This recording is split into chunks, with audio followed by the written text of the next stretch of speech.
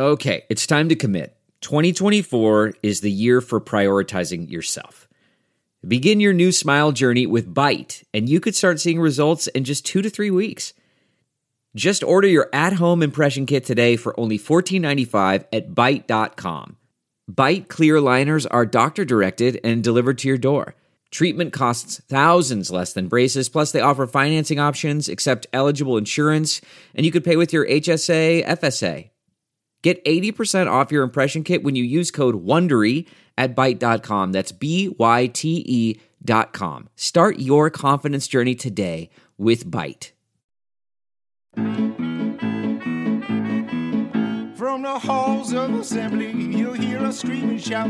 Our love of Indiana is manic and devout. Everything we discuss in unique manner. We won't be satisfied until we hang another banner. Us two goofy guys go by names of Ward and Eric. And as you probably know by now, we're Hoosier Hysterics. Hoosier Hysterics. Hoosier Hysterics. Hello, Ward. Hello, Eric. Ooh, some frog in your throat effect you put on that one. That wasn't the intention. I didn't want it to be as full-bodied, maybe a little bit more of a head voice. Mm-hmm. Sure, a head voice. Yeah, that's what I thought it was. We got breaking news. What's going on? Breaking news. Dun, dun, dun, dun. Indiana's going to sell beer at basketball games this year. Whoa! I mean, are we coming into the 21st century or what? Kicking and screaming, but I gotta say, this is only going to help the home court advantage. Yeah, I mean, I'm mixed on this one because, of course, they should be selling beer. Of course, right? It's just if people want beer, they're adults, they can have beer. That said, there's a lot of morons. And what they don't need is something to affect their mental capabilities. Well, but here's what you need to understand as a teetotaler, that those who imbibe, particularly for athletic events, are not solely dependent on what goes on inside the arena to get stupid. Often, as in the case of, say, some fraternity brothers of mine coming back to a game a few years ago, drank so much before entering that one of them actually threw up and passed out on themselves sitting inside Assembly Hall. There's photographic evidence of this. Let's get that guy more beer once he gets inside Assembly Hall. But that's the thing, right? For this to work and not to go off the tracks in a bad way is whoever's selling the beer at Assembly Hall has to make that judgment call. Well, let's see if they do. But good news for all you drinkers out there. Beer only, it appears, will be sold at men's and women's games, cutting it off. 10 minutes left in the second half for men's games, and I believe at the end of the third quarter for women's games or something like that. I just think that the rowdiness of the Hoosier Nation will go a notch higher. Inevitably, people are going to be even looser, even angrier, even happier.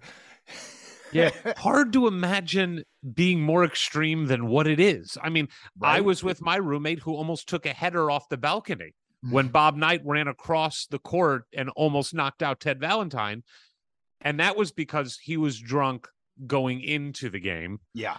And then took the better part of that game to sober up. And that's what he did, sobering up. So, hey, drink responsibly, everybody. And definitely don't drink if you are ever going to get behind the wheel of a car, because we are powered by CommunityCars.com, sponsor of the pod, Hoosier Hysterics. CommunityCars.com, Hoosier Legends talk with Ward and Eric. You see how I worked that into a pro-social message there? Do you think they'll appreciate that? Oh, for sure. For sure. No car dealer wants to be associated with drinking and driving. Well, what about the movement to not drink and drive? Excuse me? Like you'd want to be associated with that? Yeah, you'd want to be associated with the movement to not drink and drive. Right. Yeah, no, that's what I'm saying. You're just saying it in the I guess the the negative instead of the positive, or vice versa. What would be the positive of don't drink and drive? Well, because it's like, if you go for the double negative, like don't drink and drive. Well, that would be do drink and drive. No, do not drink and drive.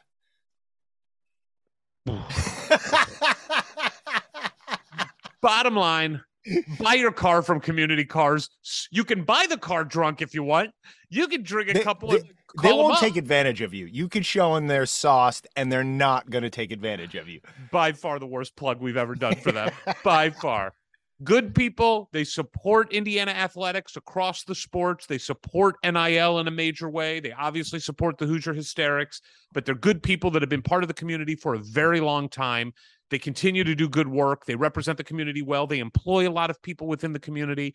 And we know anecdotally from many people who have listened to this and then gone and bought their car from them, they've had the best experience, whether it be going into a dealership and working with somebody, calling them, doing it online.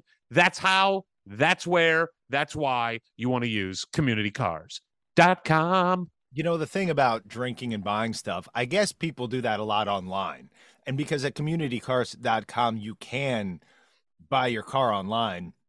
I wonder if there's some sort of safeguarded place for that. Somebody just orders like 17 different cars one night at like 2 a.m. Is there a red flag in the system that says, whoa, maybe call this person? I love the idea that like somebody does it so drunk and then 3 months later, one of those car movers pulls up to their driveway and just unloads all the cars. Just takes off, throws the keys. Hey, listen, we got a lot to discuss. As you can see, Ward, I'm wearing my football jersey today. Yeah, you are. Because we are, Jesus, yeah, right there? Yeah, keep talking. You're good at that. We are going to be doing a bit of a football episode, a fun episode today, but why not?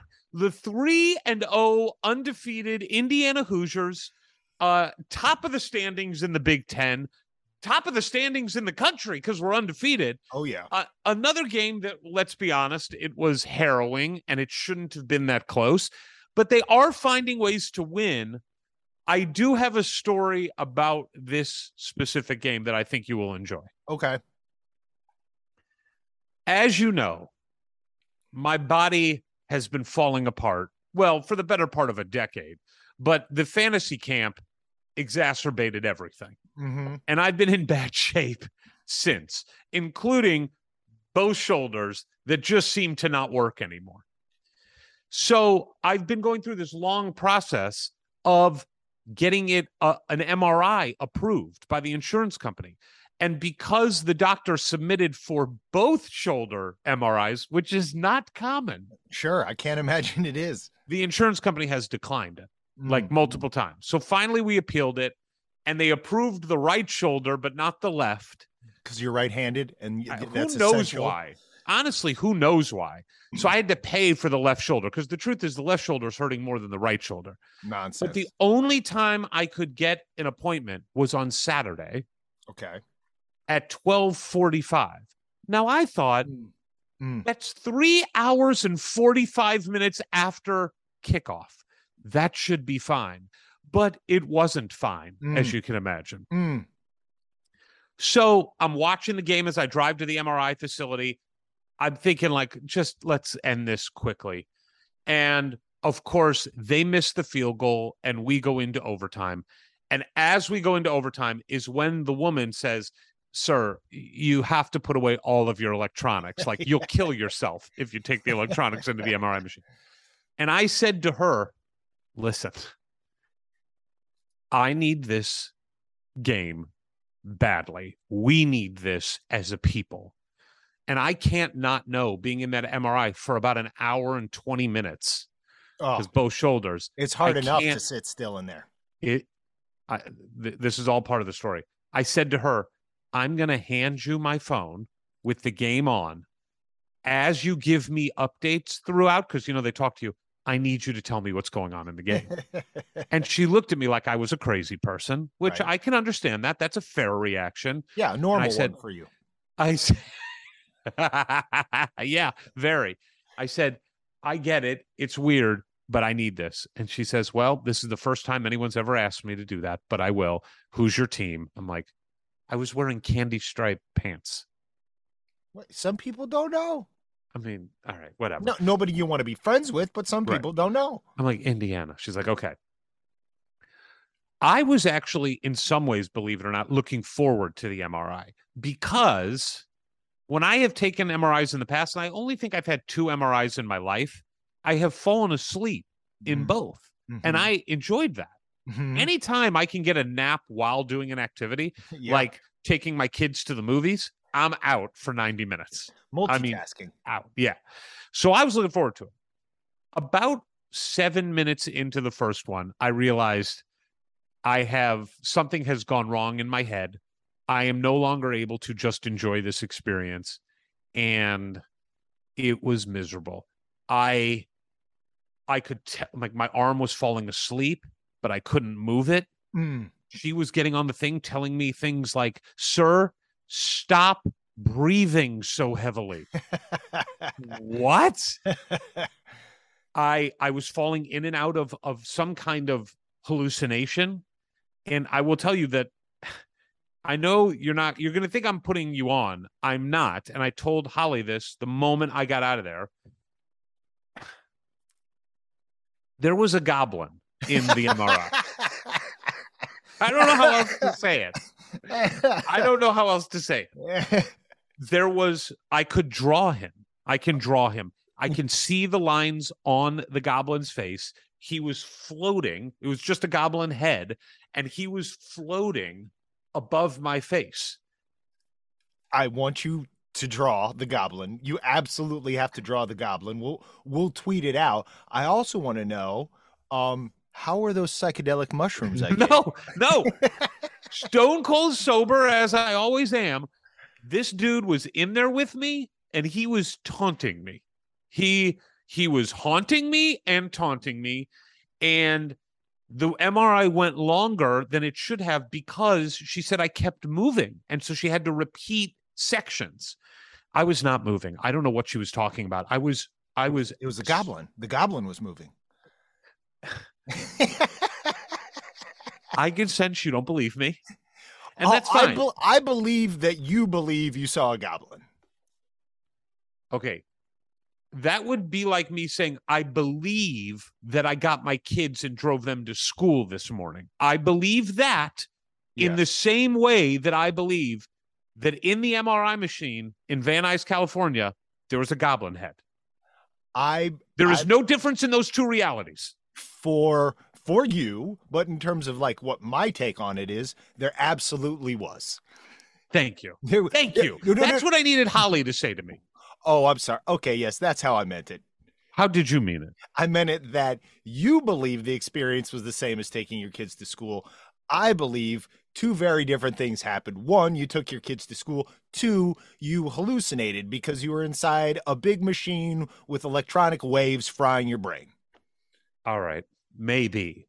But at some point in that MRI machine with the goblin, she came on and she said, stop twitching. And I'm like, ma'am, I can't help that. And she goes, well, we're going to have to repeat that. Also, Indiana won 33-30. And I'm like, oh, how? I go, how? And she goes, I don't know. It just says Indiana 33 and the other team 30. I go, okay, good. So that helped get me through the next section for a while. But look, let's get back to the game. They found a way to win, Ward. They shouldn't have won that game, truthfully, the way that it was going. They should have lost that game, and they found a way to come back and win it with some big plays, including a massive play by our guest today. Oh, yeah. But I mean, they're 3-0. It is, in the long, proud tradition of Indiana football, not a game you would expect to win, and not the start of a season that you would expect, quite frankly. Just there was one other Big Ten foe, granted, not a strong one, but anytime you start 3-0 and you've already surpassed your win total from the prior season, it's going better than it did last time around. And, you know, we all know it is just a brutal schedule pretty much from here on out, but there is now a path to a bowl game. That's exactly right. And what I love is there's a game at the end of October, or I'm sorry, the end of September, that is a massive game for Indiana University. Playing on the road at Cincinnati, this next week's game, it's exciting. We get to be excited all week. It's a huge game. Look, we should have beat those guys last year. And that was a team, am I wrong? Didn't they go to the Final Four last year? Yeah. Or whatever they call it. Had a bunch of NFL picks, including the Colts, Alec Pierce. That's a loaded team back then. And we should have won. I mean, we should have won that game. No, we had control of the game. Penix threw a terrible interception. We were in the red zone on a 4th down. We couldn't get it done. We threw an interception in the red zone. Micah McFadden gets called for a BS call, and they kick him out of the game. Yeah. Look, I was there with you getting our brains fried, and I have trouble with the whole idea of like, we should have won that game. Okay. Whereas we could like, have. Yeah. We could have easily won that game. Yes, that it wasn't like we didn't belong on the field with those guys. But it's not the same team it was last year, Cincinnati. They're certainly more vulnerable than they were last year. Obviously, we've got to go there now, but the confidence and belief in this team is growing by the week, that being the Hoosiers. So we're going to go in there hopefully feeling pretty good about ourselves. Yes, we certainly, and I'm sorry, but because we bring it up in good times, I have to bring it up. Just give us your take on the Colts. Well, it is shocking the speed at which my heart completely shuts down. Like that. It just, I think it was in the first quarter where the emotions just stopped. Like, the dead inside thing happened so quickly because, look, we've been so conditioned, particularly with going to Jacksonville, as to what to expect. And you've seen the script play out so many times that as soon as you're like 5 or 10 pages into the script, you're like, I know exactly how this ends, so I'm going to protect myself and shut down completely. And so You really don't get angry? Like, you do not get angry during the game? No, I was angry last week with the Texans because, there was still what I'd been telling myself for the last 6 months that this team was going to be. And I'm like, well, this is not that team. And Frank Reich, everybody's calling for his head. I get it at this point. But notoriously slow starts. Has a new quarterback every year. It takes 5 games, whether it's Andrew Luck or Phillip Rivers, even Carson Wentz, after 5 games, they kind of start to figure it out.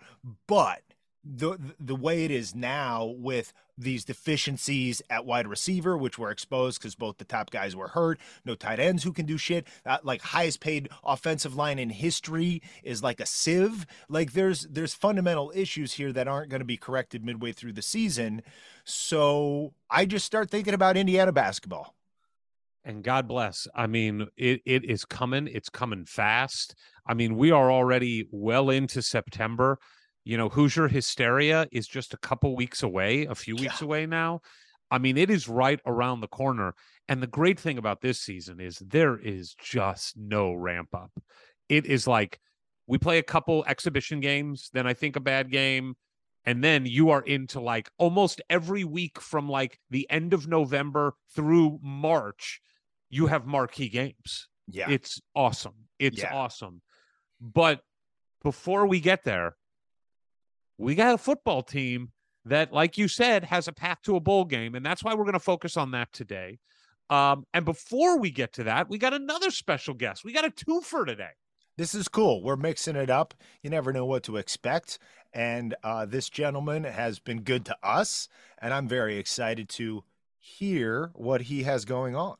He's also just been overall, and we'll talk about this, good to Indiana University and Indiana University fans. Yep. There is a lot of fan servicing from him, which I love. Because he's a fan himself. That's exactly right. That's exactly right. And it's kind of fun that, like, you and I have gone into the entertainment business and still tried to, like, use it somehow to do things in Indiana. Like, you've done a film in Indiana. You did it about your hometown.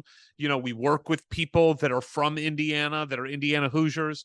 And this gentleman has gone into his walk of life in a way that has still remained very connected and true to Indiana. So I say, let's get to it. Here comes our guest. Here comes our guest.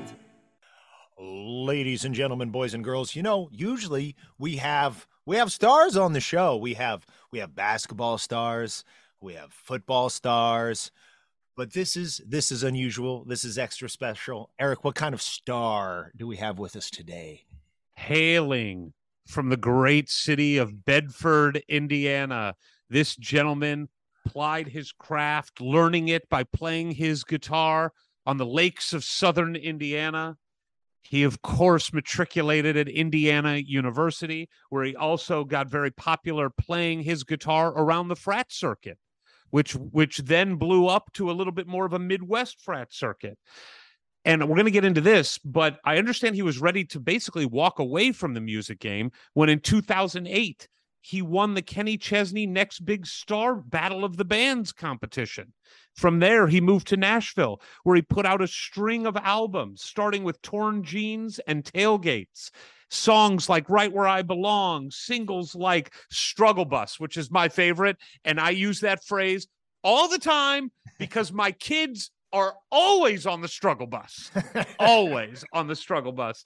This gentleman has opened for Eric Church, Blake Shelton, Jason Aldean, Jimmy Buffett, and many others. He has performed songs that have become popular tracks with ESPN college basketball, men's baseball. If you were listening like the last couple of years, you would hear this gentleman all over the broadcast. It was awesome hearing that. I've seen him live at the Bluebird. This dude can go. He has other singles like, by the way, Right Where I Belong, awesome. His most recent album, Made in the USA, which I believe the official launch date is the 22nd. Is that right? It's out. It's out, just baby. happened on the 16th. Just happened on the 16th. Okay, on the 16th. I wasn't sure because the date says the 22nd, but I listened to the whole damn album. So I thought maybe I had some kind of like secret code. I don't know what was going on. Songs like Indiana on the album, songs like Let Me Go, which has an amazing music video that just dropped in the last few days, and of course the name of the album, Made in the USA. This gentleman has been influenced by all the great Indiana people that we know and love, like Mellencamp and many others. Ladies and gentlemen, we are talking to a tried and true Hoosier, a huge Hoosier fan, the man, Clayton Anderson. Yeah, boy, oh boy. I tell you what, I feel like I'm a big star after listening to that. Can we do that again? Can we do that again? That made me feel all right there. Thanks, fellas. Thank you, man. I only got one in me though, so I can't do it again. That's all I got. It takes everything I got. Listen, we got a lot to talk about in a short time. Let's start with the album that just came out. So, Made in the USA. I binged the whole thing, went beginning to end. It is awesome, and thank you. And you hear a lot of. Like, I hear some Mellencamp in there. I hear some of these influences that I know you have. Talk to us a little bit about the album, what this album means to you. Why is this one different for you? Yeah, this is by far the most personal, deepest songwriting I have ever delved into. Have reached a little. I've gotten a little older, and I don't know if I've gotten wiser, but I've gotten a little older. So I don't know, all those things that hit around COVID. There's songs on there of me questioning whether it was all worth it. Yeah. There's songs of me questioning because entertainment and anything in life, you're gonna put everything you got to it. But with entertainment, and you're the product, you're the business, and it gets kind of scary. Is it really going to happen? There's a song that's too late on there that's me questioning, is it too late for me to even make it in the genre? Is it too late for me to chase this dream? Is it about ready to pass me by? Have I sacrificed too much and I'm not going to have a family? So to me, it's just the most personal and the most open I've ever been. Cause I'm so happy-go-lucky, and yeah. And the first records were very much that. And this was just a little more personal, a little deeper. And do you feel going through that songwriting process, maybe taking what you're feeling, what you're hearing in your own head and putting it out there, is it healing? Is it liberating? Oh yeah, absolutely. It's therapy. It's straight up therapy. And then, you write it and you're done with it. And then it's like, I'm singing it on stage the other day. I'm like, no one's going to stop me. can't take this away from me. I'm just going to make it happen. So Yes. then it gets you fired up and makes you kind of pissed off and wants you to go out there and conquer the world, you know? Hell How yeah. much of being able to put out an album like this did it take for you to, so much of being a music star is bravado and a presence that you have to have? Because I say this all the time in any form of entertainment, whether it's a stand-up comedian or a talk show host or even an actor, you do have to have an ego, because you have to think that it's worth it for people to pay in some way to see what you're doing. Like, and so you need some kind of ego and some kind of bravado. But this album, you kind of strip all that away in many ways. How hard was it just to make the decision to kind of walk away from being the fun, happy-go-lucky, I'm just the good time guy? Yeah, it wasn't easy, even my co-writers like, man, we need something deeper. And, I was fortunate enough to sign a record deal to a small indie media, new startup company in Nashville that's been incredible to work with, and it's given me the opportunity and one, with the funds, and two, with the connections of being able to work with the best people that I've ever, that we could possibly work with. So it, and they pushed me. Everyone was pushing me, like, we need deeper, like, and it's so true. Like, if we're going to connect, and I want to connect with people, and especially in this world of trying to break through the noise, there's so much stuff out there constantly every day. I wanted to give some, I don't know. I just wanted to try. It was hard. It was hard to go deeper, because I don't like to open up, and I don't like to talk about my insecurities, and I don't like to talk about my shortcomings, and I don't like to talk about those things, because I do like having that ego of like, I'm awesome. This is fun. It's going to be a great time. Let's go out there and make everybody happy. And I love that. And that's why I've always loved entertaining. I just want to make people happy. But I think these songs, they're just going to show a little more of me, Well, and I Absolutely. think, look, so many people, whether they're in the industry or not, at a certain time in our lives, I'll say it's like you getting closer to your own truth inevitably resonates more with us, right? Because in whatever walk of life you're in, a lot of that stuff rings true, especially after what we just went through. But I will say, pre-COVID, getting to see you rock out at the Bluebird, it is so much fun. And you put on such a great show, which is different from having a good voice and having good songs. It's like you and your band up there know what you're doing. And I just wonder how great is it to be back out there doing it? Oh, it feels so good. It's kind of funny. We never quit, really, either.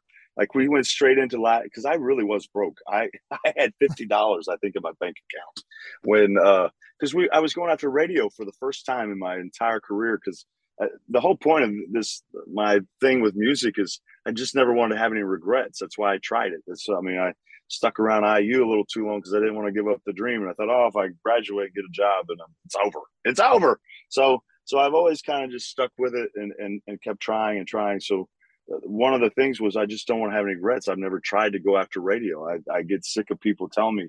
I don't get sick of it. I love hearing it. I get sick of having to explain why I'm not on the radio, why we're not big, why we're not huge, because it's frustrating. Like, I know I'm better than most of them, like, I know I can entertain. I hear everything. It's like, I'm not to sound like a butthead, but it's like, come on, man, our music's just as good, if not better. And I know we can deliver a show, and I appreciate those kind words about our show, because that's what means the most to me. But yeah, when COVID hit, I had to figure out a way to resource money, because all that went away the week that COVID hit. We were coming out. I remember I was at the IU game. We were playing Nebraska, the last sporting event. So technically, we were the national championship. We won the national. We won the last game. Yep, won the last game, and so. Hang the banner, baby. Hang the banner. If Tom Crean was still here, we would hang a banner. You better believe it. Oh, God love him, man. He gave him rings for the Sweet 16. And what a guy. Anyway, great guy. Great. He was a big supporter of me, so I don't want to mention. All right, fair enough. But yeah, it was tough. It's tough seeing him call all those timeouts. But I don't know, man. So we just went straight to playing shows. Everything was canceled. I had no source of income, and literally $50 in my bank account. And so we just went straight to live streaming, that worked out really good. And then I went back to my roots, and that was playing on the lake, where I started on Lake Monroe. So it was, luckily we had a lot of fans and a lot of friends and people who supported us and helped get us sponsored to come play different lakes throughout the state and even further out this past couple of years. So it was very fortunate. And, yeah, we just kept rocking and rolling, as hard as we could. We try not to let the foot off the gas. Before we get into your IU story and your fandom, I do want to say this song, Let Me Go, got me. I mean, it got me emotional. And just the open of that song, I feel like every man has gone through this in their relationship. Everyone. You say, and here are the lyrics, asking you if you heard a thing I said and seemed like you kind of stuck in your head, and you deny it, but you're awfully quiet. Yeah. It's like just that. I was like, yes, I know it. Honey, will you listen to this, dear? Dear, you need to listen to this. But right, like how often something's wrong, and you say, you all right? Like you hear anything I say, oh no, I'm fine, and that's bullshit. But then you have this line. You say, so then you clear your throat and let the words fall out. Everything changes. Split second strangers. Which line, I think that's the most part. Yeah, that line. That line. That's it. That got me. That is it. Split second strangers. You can be with somebody and know them, and then in an instant, in a split second, it all goes cold. And I just thought, like, you had me in that first verse, and ending with that line crushed me, man. So just I recommend everybody, Made in the USA. You can get it on all platforms right now. And I want to say one other thing to you about your music that I love, that I've been wanting to say this to you for a long time. I load up a lot of songs and I look, and somebody will tell me, oh, you got to go listen to this song. And I go look at it. And the first thing I see, it's 6 minutes and 10 seconds. I'm like, I don't have 6 minutes and 10 seconds to listen to this bullshit. Clayton Anderson songs, you get in, you hit what you need to hit, and you get the F out. It's That's 3 right. minutes. 3 minutes. That's right. I love it. My thought has always been to just get to the part. Like people are like, oh, we need to put a bridge. I'm like, why? What else do we have to say? We've said everything we needed to say. Like, just get back to the chorus. Yes. I love it. I absolutely love it. You are hugely popular in my house. We play your songs all the time. My kids love them. They know all the words to the Struggle Bus because that is a phenomenal song. All right. But now let's go back into the time machine. You grew up in Bedford, Indiana. Tell us about how Indiana University and fandom found you. It was everything. It ruled our life. It was everything growing up. Bob Knight was he was the general. He was our president. He was our king. He was he was everything. We worshipped him on his golf show, his WTTV4 show. Every show was Bob Knight. And growing up in Bedford, obviously you got the kid from Heltonville, Damon Bailey, who was my boyhood hero. I don't think a kid could have ever had a better role model to grow up looking to. And I remember going to high school basketball games as a kid, and there'd be ticket scalpers out there at a high school game, and my mom just saying, come on, stay close. That's crazy. I mean, the fandom that he had, and with Knight coming to see him, and I feel bad for the pressure that he had to have on him to go to IU, because everybody would have turned their back. I mean, it would have been a crazy thing for him to probably go fit somewhere in a better system if he would have went somewhere else and played a point guard and whatever. But IU to me was just everything. I knew I wanted to go there. There was no other place that I wanted to go to school. I wanted to go to IU. I wanted to be a part of it. I wanted to be in it. It was really everything growing up. Now, did you ever have those daydreams in the driveway shooting hoops that you would play for the general, or did you know you were always destined for something, let's say, more artistic? No, man, I was out there counting down. I was going to win that national championship like Keith Smart did in the corner, man. I was making that shot all day long. I was ready for my opportunity. And I told Knight I told Coach one time, I told him, I said, man, I waited on you for a long time to show up to recruit me. You just never came. He's like, well, you obviously weren't good enough, kid. So, I was like, yeah, man, I'm just like a slow white kid that can't jump or play defense, man. I can shoot till time out of the ball, though. Just give me the ball, let me shoot it. Who was your favorite player growing up? Did you have one that was your all-time favorite? Well, I mean, I got a Damon by far, but man, I love that 90. I love that early 90s team. I mean, that team when easily national championship team as if Alan Henderson does not go down. But man, I loved them all from different things. I always thought Eric Anderson was probably my cousin somehow, so I thought that was cool. I loved AJ Moye when I was in school because he was just, man, what a player, what a work ethic, what an engine. That guy just had an engine that drove and got us so hyped in the crowd like no other. Also a big homer of Michael Lewis, Yeah. I mean, I never liked a lefty, it's hard to cheer for a lefty, but geez, I mean, the time that he went back at night, I was like, wow, that guy's a bulldog. Yes. I loved, he was a great general, floor general, always played better on the road. I probably know why, but can't say why on national podcasts. But always a road guy. Always play better on the road. But no, I loved him all. I loved Jared Jeffries. That was so cool to see. Like somebody, I thought at that time I was so bummed. Like, man, we were getting the recruits, and you had Sean May's kid or Scott May's kid, Sean, back there. There were just so many things coming for Indiana University until they were such dumbasses and made that move. Really set us back a long way. But what, Clayton, what years exactly were you there? And because I guess as a student, and then how long did you get to keep living in and around the great university after you graduated? Yeah, I can't wait for them to give me a doctorate one day. I hope. I'll say it was well earned. I was there all seven years. But no, I wrapped up in 07, but I started in 01, 02.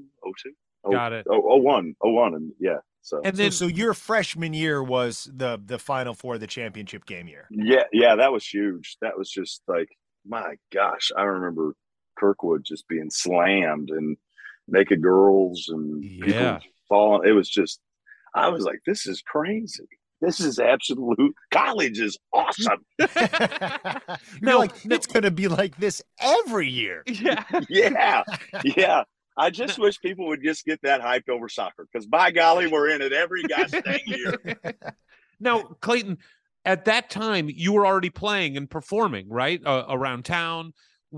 So just walk us through kind of how guitar found you and what the track was there. And did you study music at Indiana or was it just a hobby? No, I really picked up the guitar my senior year of high school. My sister hated it, absolutely hated it. Still probably hates it a little bit, right? But no, I always hung around with the older. Like my birthday falls in a weird summer month, and I always played with the older kids. Like growing up, I was always with the older guys, so they were. I think I had better. Like all my friends were a grade above me, really.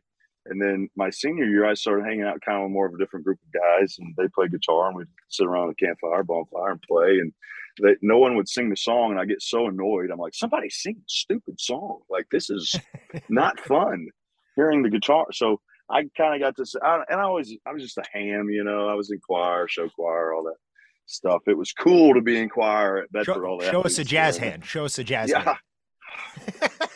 Shake. Spirit fingers. Look, I just want to say I was in show choir too, Ladue High School. No big deal. Peru High School, right here, baby. Show choir. All three of us? Wing choir, actually, yeah. All three of us show choir. We should open up for Straight No Chaser. We should. We should definitely come out. By the way, when I was in show choir, it became a running joke because we'd all be sitting around and the instructor would give us a new piece of music, and there'd be the solo part. And she'd be like, who wants the solo? I'd be like, I got this. And she'd be like, anybody? No one. And then I'm like, what the hell? Oh, Danny, you got the solo. So then I would do it again. Same thing. John, you got it. John wasn't even raising his damn hand. Then it would come to a part where there was a narration where somebody had to say something. She goes, Eric, you've got the speaking part. What the fuck? I want to sing. my mom. So my mom was like she was over like the records department at our high school, and our choir teacher came up. It's like, I would love Clayton to be in the acapella program. She's like, are you serious? Are you like, why? That's not a good idea. I'm like, gosh dang, Mom, come on. See, I mean, they had a lot of faith in me. They had a lot of faith. Yeah. But yeah, I got to IU though, and I couldn't meet the girls like I could have. I mean, playing basketball in Bedford, you were God, you know. I mean, you were everybody, you know, and it was. So I picked up that guitar and I was like, wow, this is easy. Wow. So yeah, we just started playing house But parties. Clayton, I'm late curious. night jams at the house. When you picked up the guitar, though, did it just make sense to you, or did you have to like train? Like, did you have an innate understanding of how this instrument worked? I consider myself a banger.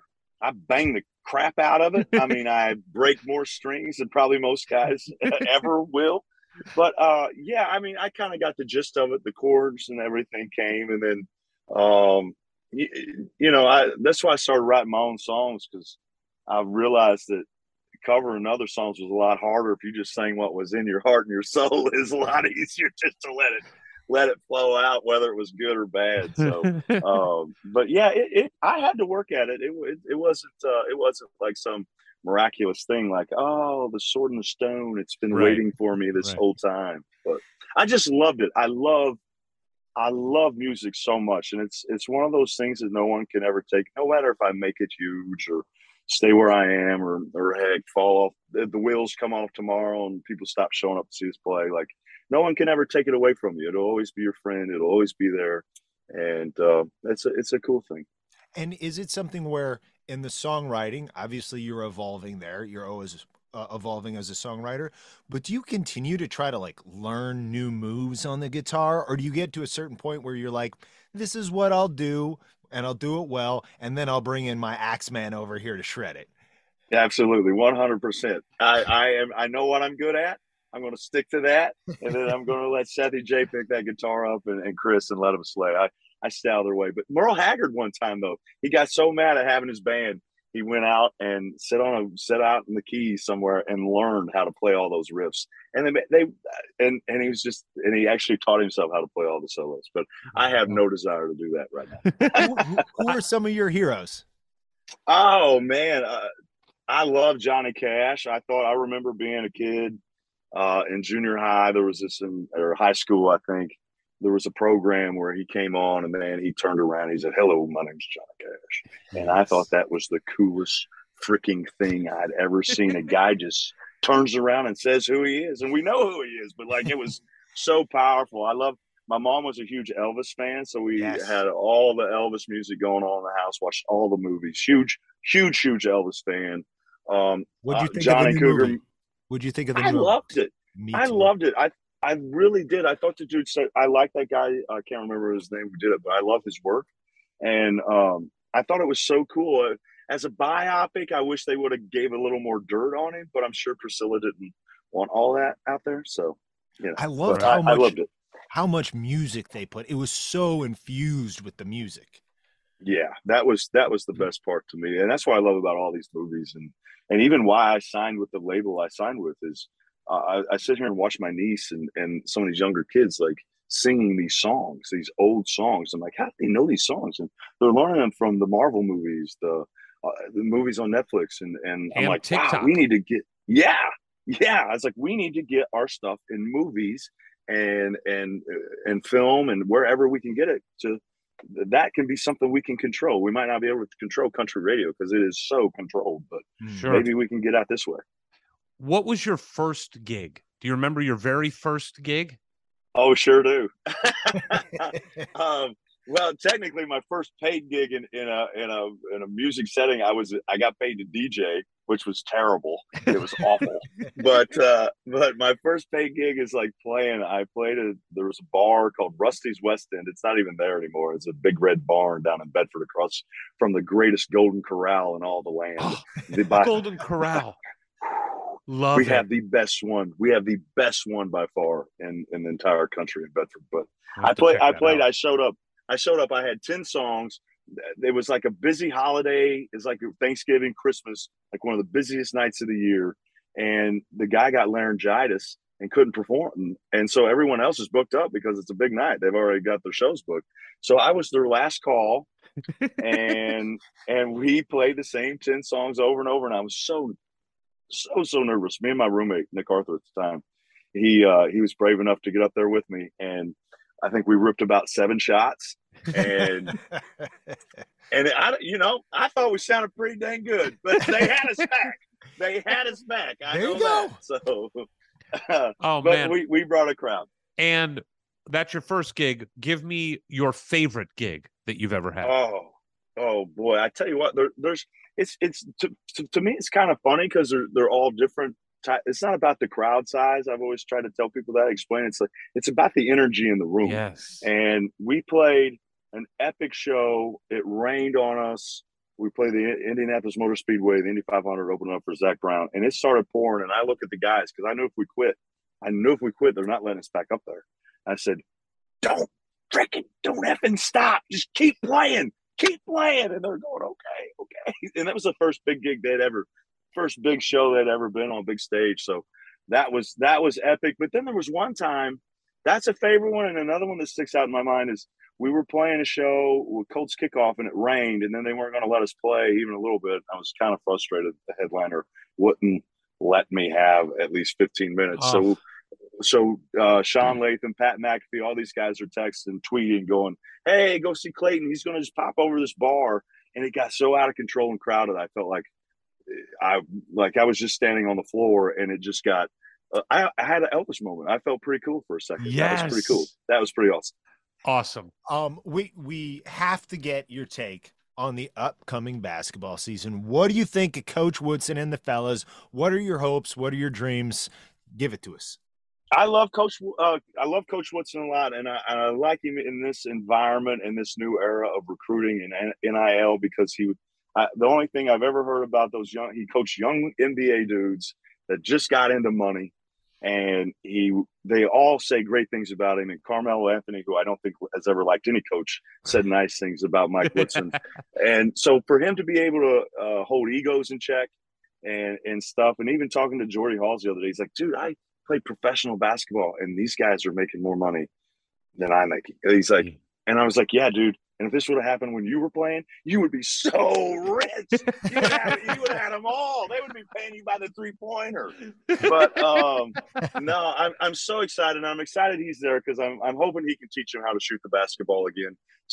I don't know if I'm going to call it the curse of Tom Crean or something. I don't know, because since Tom Crean, we have not been able to shoot the basketball. And and as a kid from Bedford, Indiana, who couldn't play defense, my goodness gracious, man, just shoot the ball. It's not that hard. I mean, they're wide open sometimes. So I'm like, and they made it, like the kid from Northwestern made him at Northwestern all the time. And then he struggled to make him at IU. So I'm hoping we can get that monkey off our back, make some baskets, and I have high hopes. High hopes. I got really excited about IU football last year, and I said I'd never do that again. But I hate to lose. I'm just a sore loser, and but I'm really pumped about our team. And I just like that they played hard last year, and I enjoyed that, and I appreciated the fact that they hustled and played hard. But I'm hoping, I'm hoping for big things this year. Look, I got to tell you, man. We're going to let you get out of here soon, but it is no surprise to me that you pick somebody like AJ Moye as a guy to really dive in on somebody you liked, because I've had the absolute pleasure and honor of seeing you play several times, a couple times at the Bluebird, and also one time outside of an Indiana football game after a terrible loss. Yep. And you're still giving it your all. Like, you are just out there jamming, banging on that guitar, and it feels like that AJ Moye spirit, you have it too, because I mean, Ward and I have seen you at the Bluebird together. I saw you after a fantasy camp experience 3 years ago with a bunch of old guys who are like rocking out. And I'm like, this guy, and at that time, I didn't know who you were. I think we met at that trip, 2018-19. And I was blown away by you, and your energy is infectious and your music is infectious, and you deserve all the success in the world. You do it the right way. you always have this thread of Indiana in everything that you do. You know, so many of your songs have lyrics that tie back to your time in Indiana, something very specific, which obviously all of us love. But there's something just so real and authentic and fun about your music.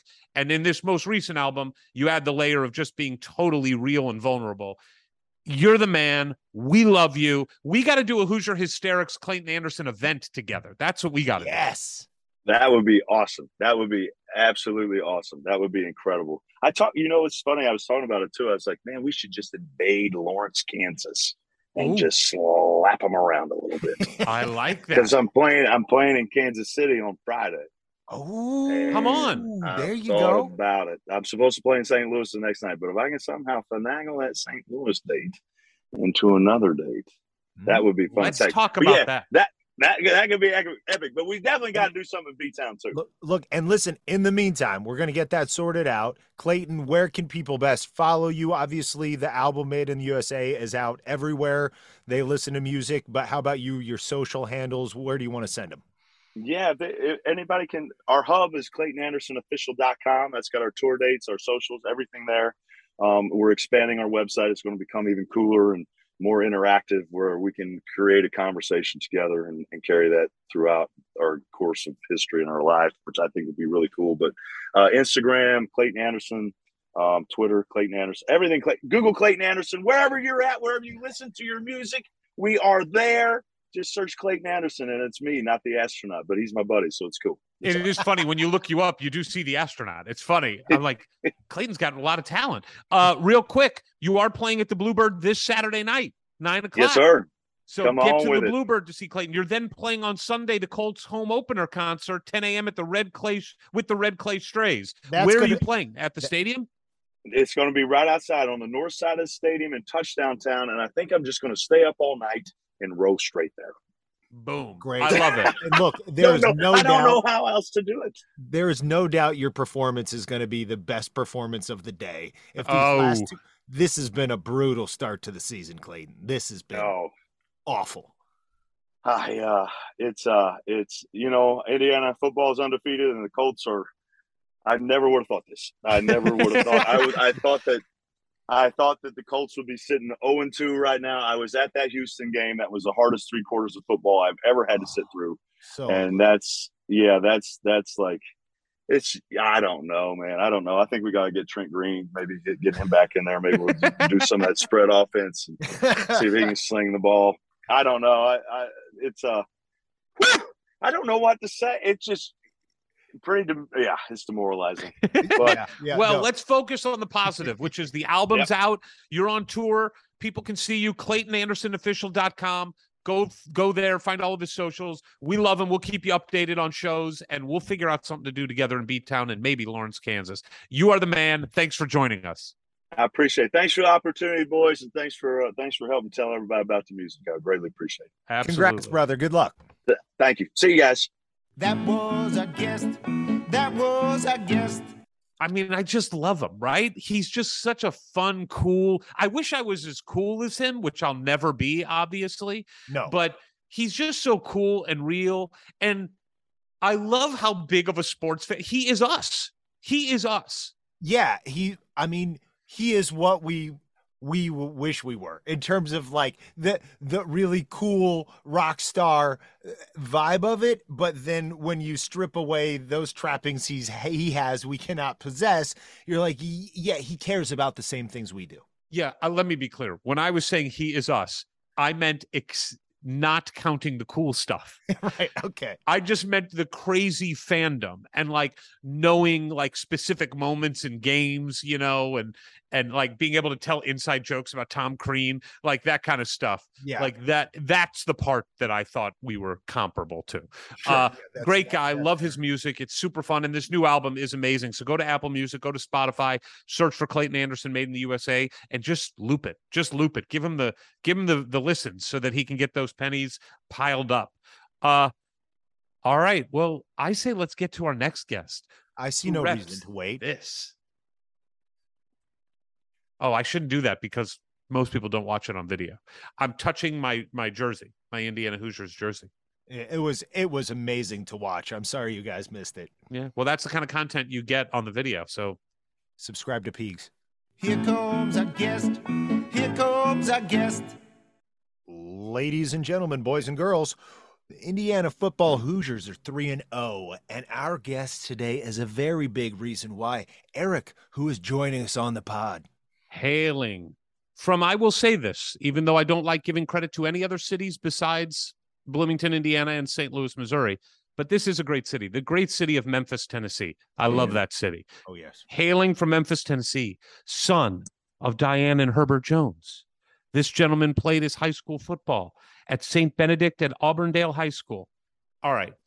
I got to tell you, when I did the research on this, some of these numbers have to be made up. These are silly. So let's just go through them.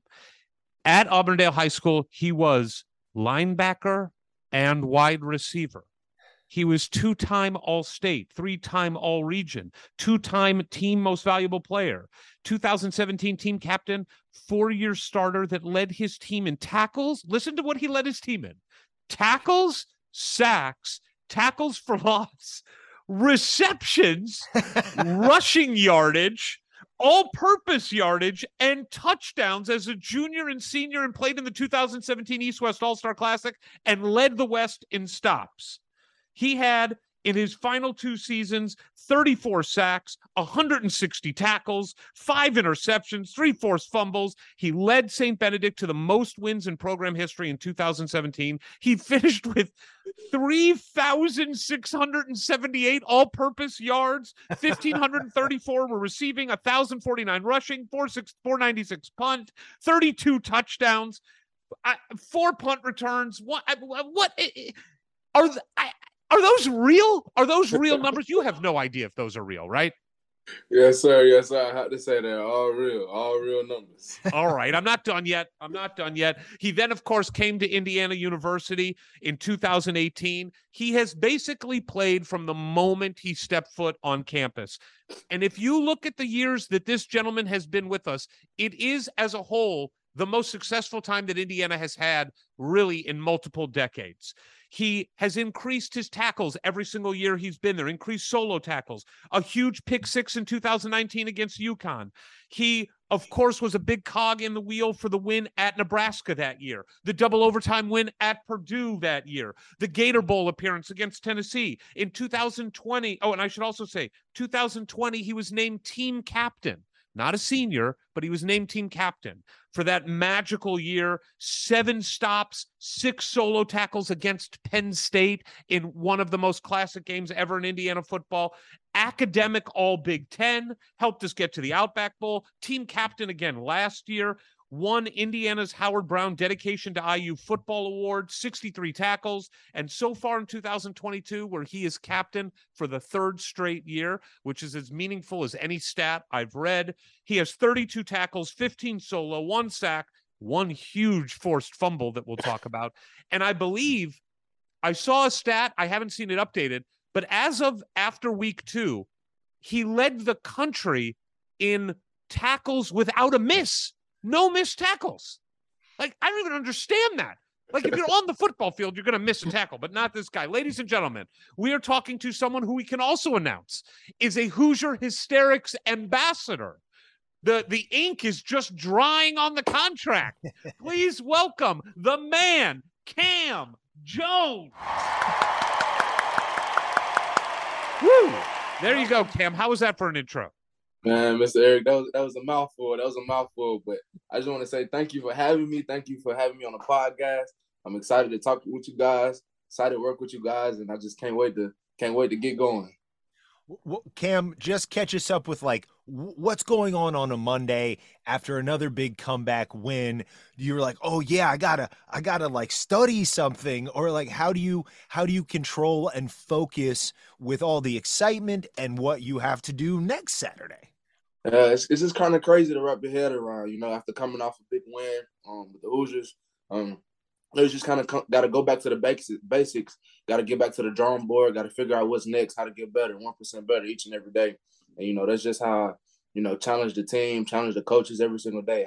How can we get better as a football team? And you look at the past 3 games of, We was able to get the job done and bring home the win, but it didn't look so great. So it just shows you how exciting this team can be and how good we can be if we just all put it together. So I'm excited. Every day is a work in progress. Now, clearly, we're all excited that we're 3-0. But even you talked a little bit about but. It's there's a but there. Are you? No one's disappointed in the record, obviously, but are you upset at some of the performance overall? Is it fueling you to kind of show the fans, no, how we've performed for the majority of these games is not who we are, and how do you keep people focused on the team? You are a leader on the team when you are 3-0, but there's still work to be done. Yeah. There's definitely work to be done, and I tell the guys every single day, find ways to get better, lock in and focus. It's all about the little details. And if you go back and watch film, there's so many mistakes that we made on our part that we can fix that, it can stop, all the yards that, they were able to gain and, the explosive plays and, even on offense, just key blocks that, guys can make that can, make those explosive plays. And, I know the guys, they're going to respond, especially with a big game coming up this week. I know they're going to do everything that they need to do to get themselves prepared and this team prepared. So, like I said, I'm just so excited. It's scary. We can be scary good. So I just can't wait till we put it all together. You're such a leader. And I wonder with that, we know how you go about getting better as a football player from day to day. Do you consciously go about trying to improve your leadership? Is that just something that's so natural for you, or are you reading books and talking to Coach Tom Allen on how to be a better leader? Yeah, it's actually crazy because, if you would have, I was talking to someone the other day, I was like, if you would have asked me to talk in front of somebody or, even say a word, 5 years ago before I got here, you couldn't pay me to. I just wasn't that, I wasn't that type of guy. I was always led by actions. I was just a quiet guy. And I think that being around a leader like Coach Allen, he's challenged me every single year since I've been here.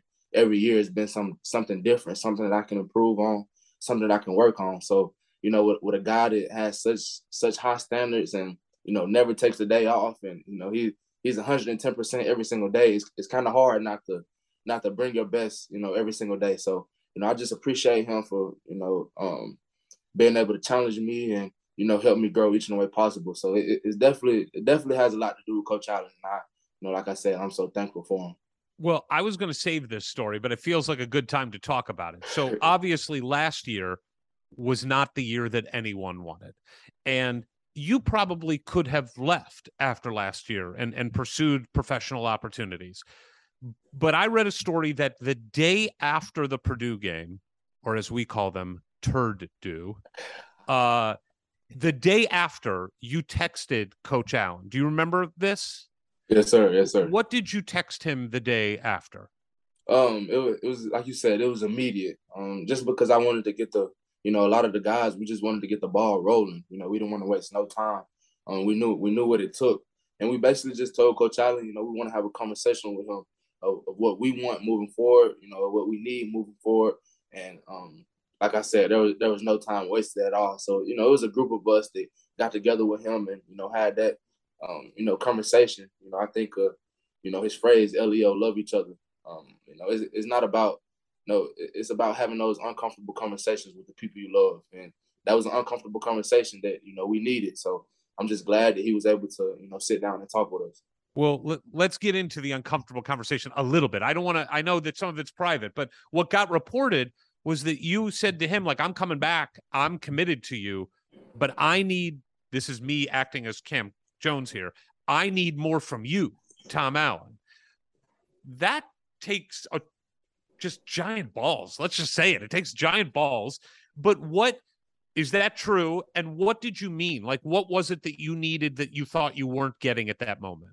Yes, sir. I think that, it all starts with belief. And I believed in Coach Allen before, when I first got here. I believed in, everything he told me. He could tell me to go, run into a brick wall and I'll do it, full speed just because I don't know, Coach. Yes, sir. And I believed in his plan he had for me and his vision. And I basically just told him, Coach, if there's any flaw in my game, any flaw in my and myself, just, help me. I need you to help me each and every single day. Just give me more than you ever given me and more than you ever given this team. And, for a coach to respond the way he does, it just shows a lot how much he cares. College coaches they have a lot on their plate. They have a lot of time that's wasted. So just for him to find time to work with myself and work with other kids on the team, it just shows you how much he cares and love us.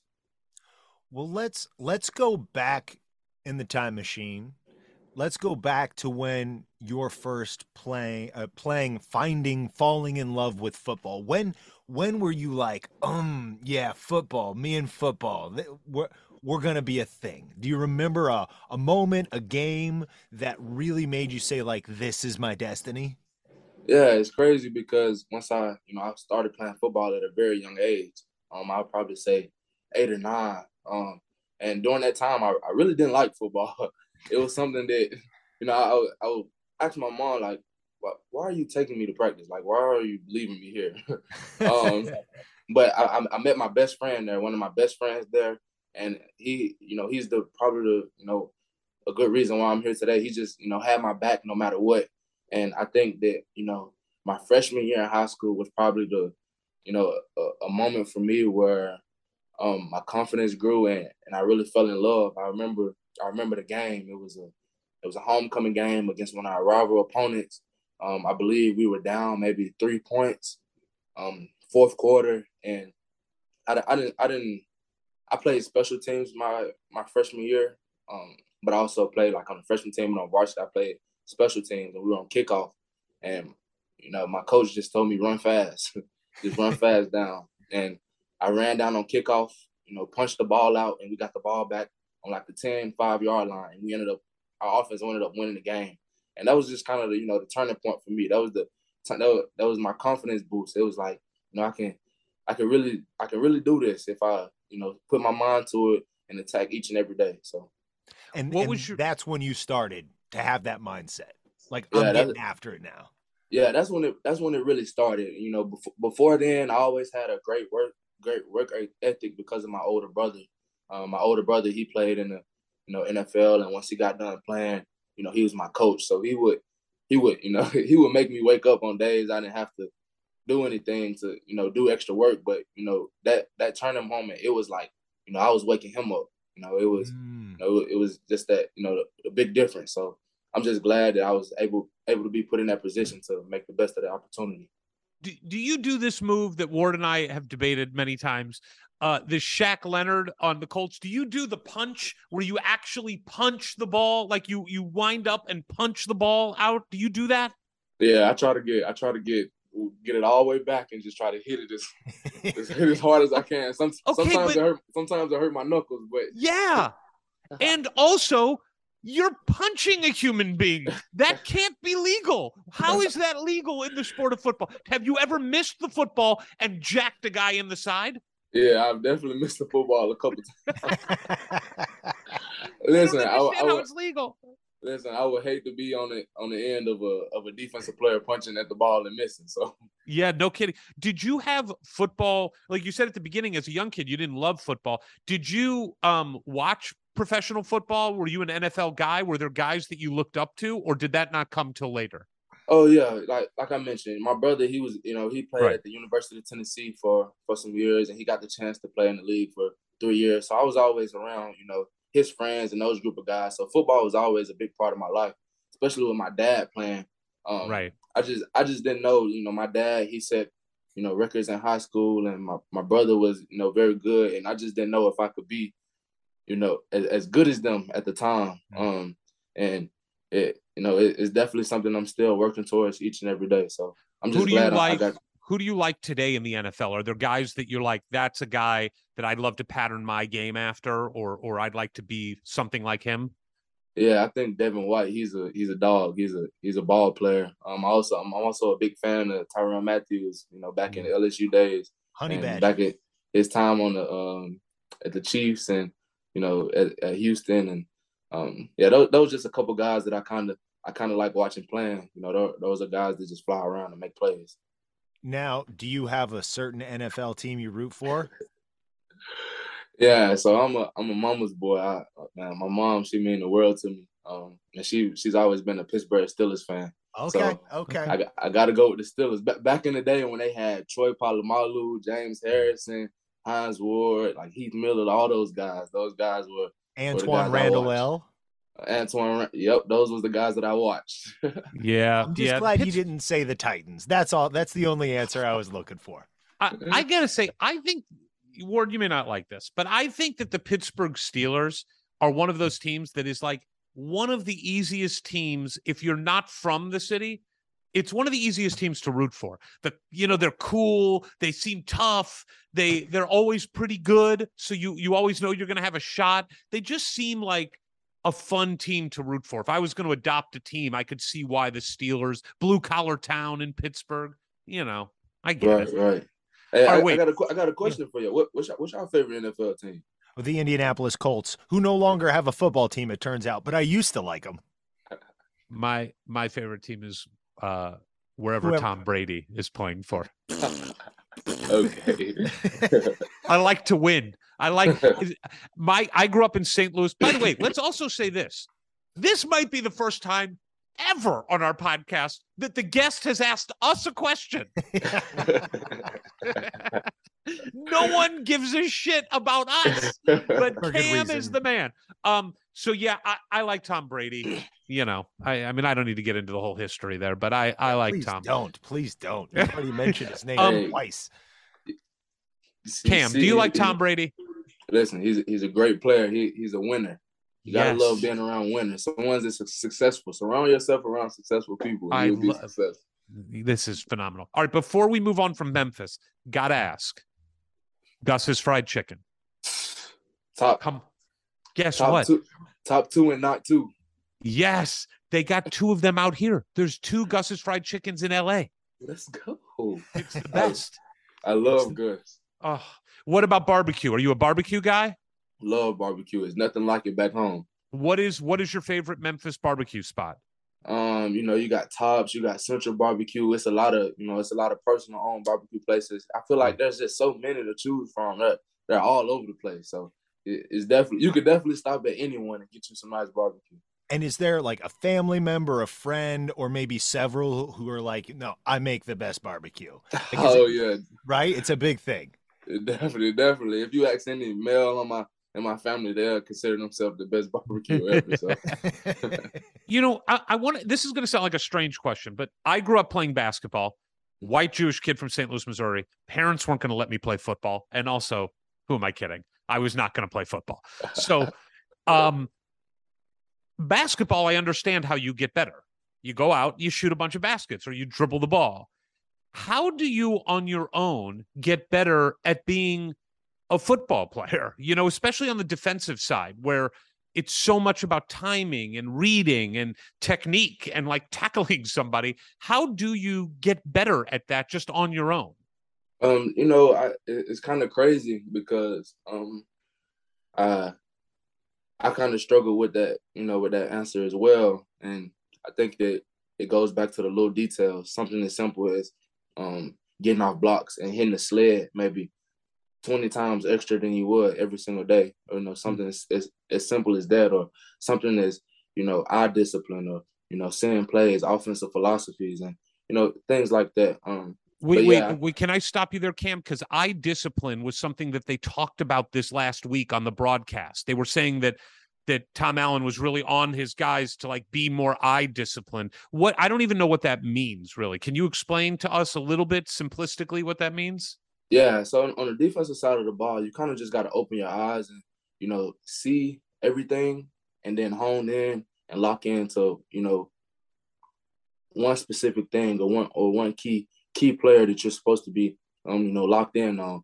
And I think that, offenses, they try to, do anything to get our eyes wrong. And if you let them, let them one split second, then you lose. So I think that, I discipline plays a big part on the defensive side of the ball because, if one quick second, it all can be over with. So that's something that we just got to continue to work on. And it like I said, it just goes back to locking in into the little details. Well, and And to practice that in a week, preparing for the next opponent, I can get you watch film and the coaches show you the tendencies of the offense you're about to play. But you have an opportunity to see that from the point of view you're going to be on the field. Is there an offensive squad that is running some of the sets and the plays that the opponent's going to, so you can actually see it on the field? Yes, sir. Yes, sir. Definitely, our offensive scouts, and I just want to say I appreciate them so much. Every single day they give us a tremendous look, and they go out there during practice and they just ball every single play, every single play. And if the look is not right, then it's kind of our job on the defense to make sure the look is right. So we challenge them as well every single day because earn sharpens earn, and they need to be at their best so we can be at our best. So it's a working process. It goes hand in hand, and we all just in it together. Just one follow-up, because I'm curious about this process. So you get out there, you've done all the homework, you've worked with the scout team, you've looked at the film, and then the other team lines up in a formation you've never seen before. Like what is it then? Do you just be like, in what the defense was called, you still know who your guy is, and then you're just like, okay, we're gonna see what happens, but I'm locked in on my guy? Yeah, it kind of just goes back to the initial play. Initial play is just studying the play, and you got to just know what everybody's job on the field is. And I think that's the biggest thing. Mm. And I challenge younger guys to do that. For instance, Desan, he's a younger guy. He plays three different positions, and my challenge to him was, if you know every single position on this field, you will be the best player to ever come out of Indiana. And he's done a great job of, you know, his mindset, just how he attacked every single day. Like he doesn't even seem like a younger guy, but he's done a great job of just understanding our defense and understanding everybody's job. And it makes everybody else's job so much easier because, if you know what you're doing, then the person next to them knows what they're doing and everybody else knows what they're doing. So, at the end of the day, Coach Allen can call any single play. And as long as we all know that what we're doing and we're all on the same page, then it's up to us. So, all right, let's go to the recruiting, because you were obviously on both sides of the ball, just crushing it.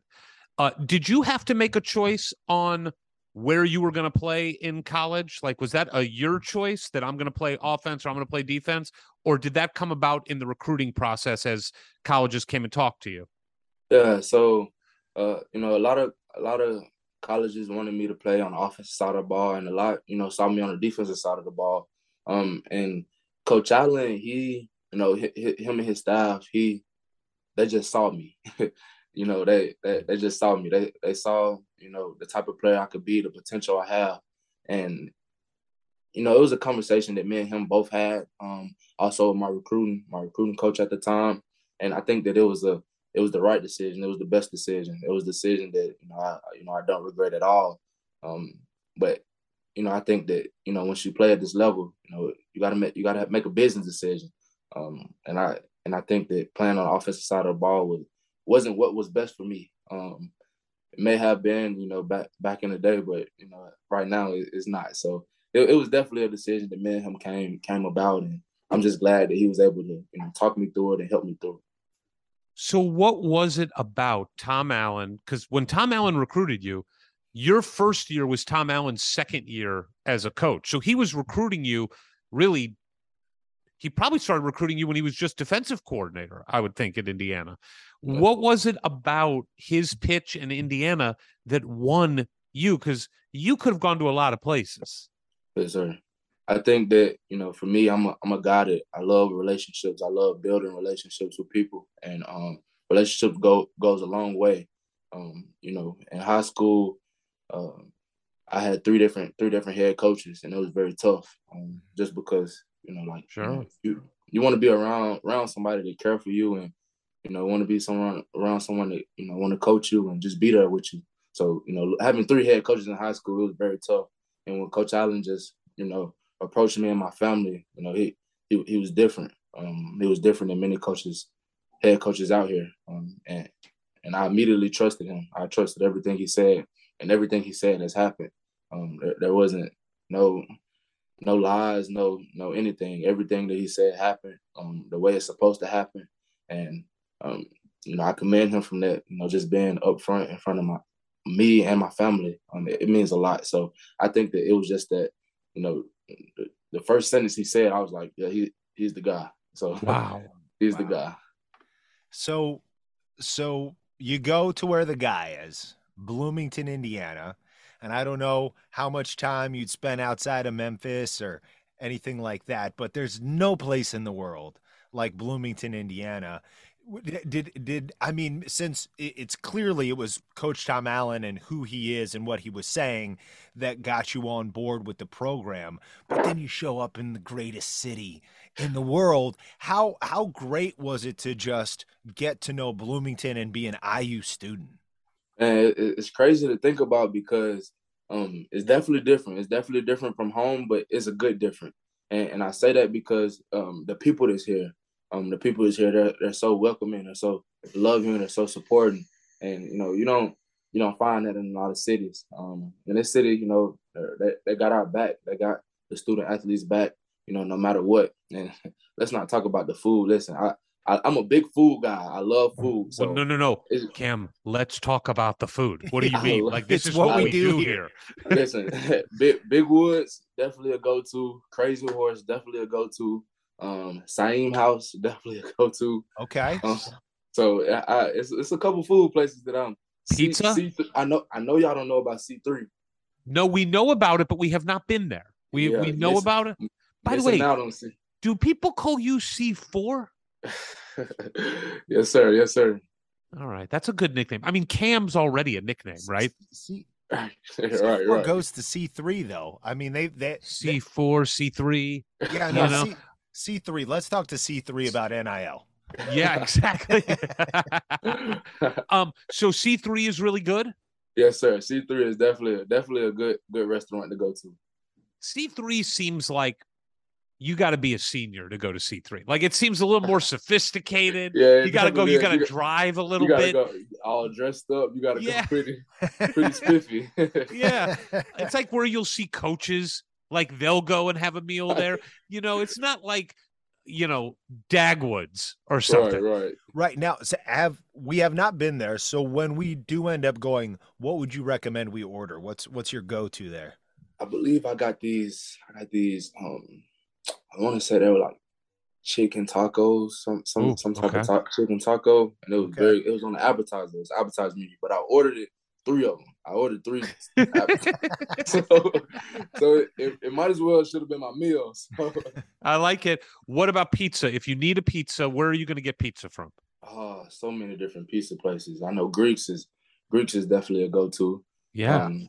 You got I'm blanking. What? Mother Bears? Are you a Mother Bears guy? Mother Bears, just had Mother Bears with my parents the other day. Mother Bears are definitely go-to. But yeah, I love pizza. Pizza here is always good. And when you're having a cheat day, where are you going to get some dessert from? Dessert? Let's get Hartzell's. Yes. Hartzell's is definitely the place. Yes, but let me just caution you about something. This will probably never happen to you.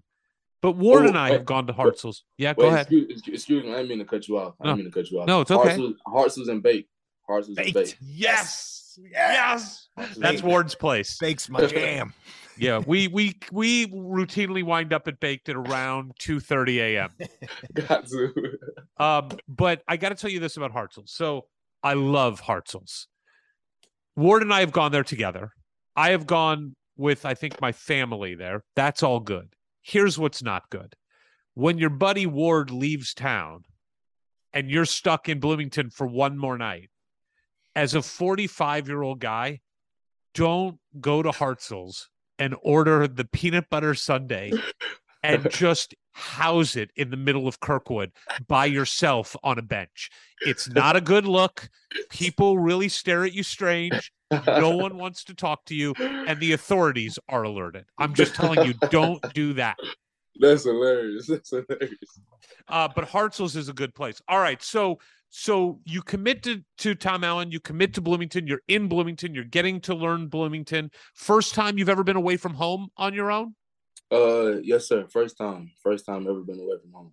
And 2018 was like Tom Allen's kind of setting the stage for what's going to happen. Not a great year, but we win 5 games, go 2-7 in the Big Ten.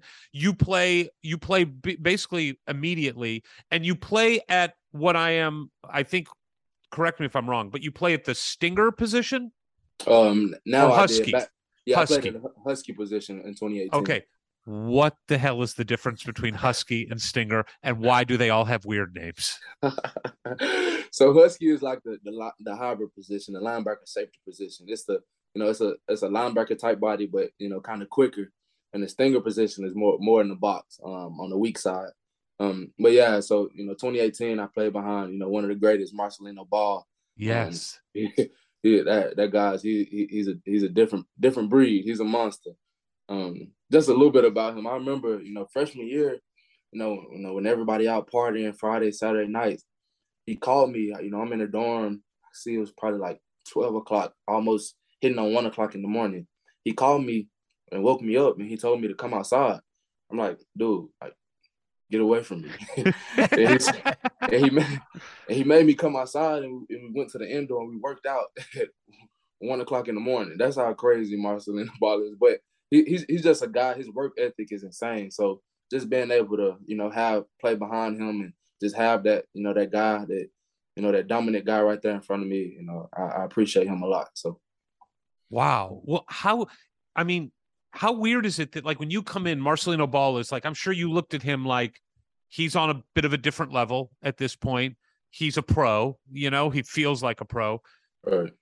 Was that ever intimidating to you? Did you ever question, can I get to that level? Or did you already have an inner confidence that if I work hard, that's what I'm going to be by the time I leave here? I think that, coming in as a freshman, it's always a little, it's always that little gray area. But I think that, having a guy like Marcelino just, open arms and welcoming, the transition was so, it was easy for me. It wasn't easy, but it was, it was different than most.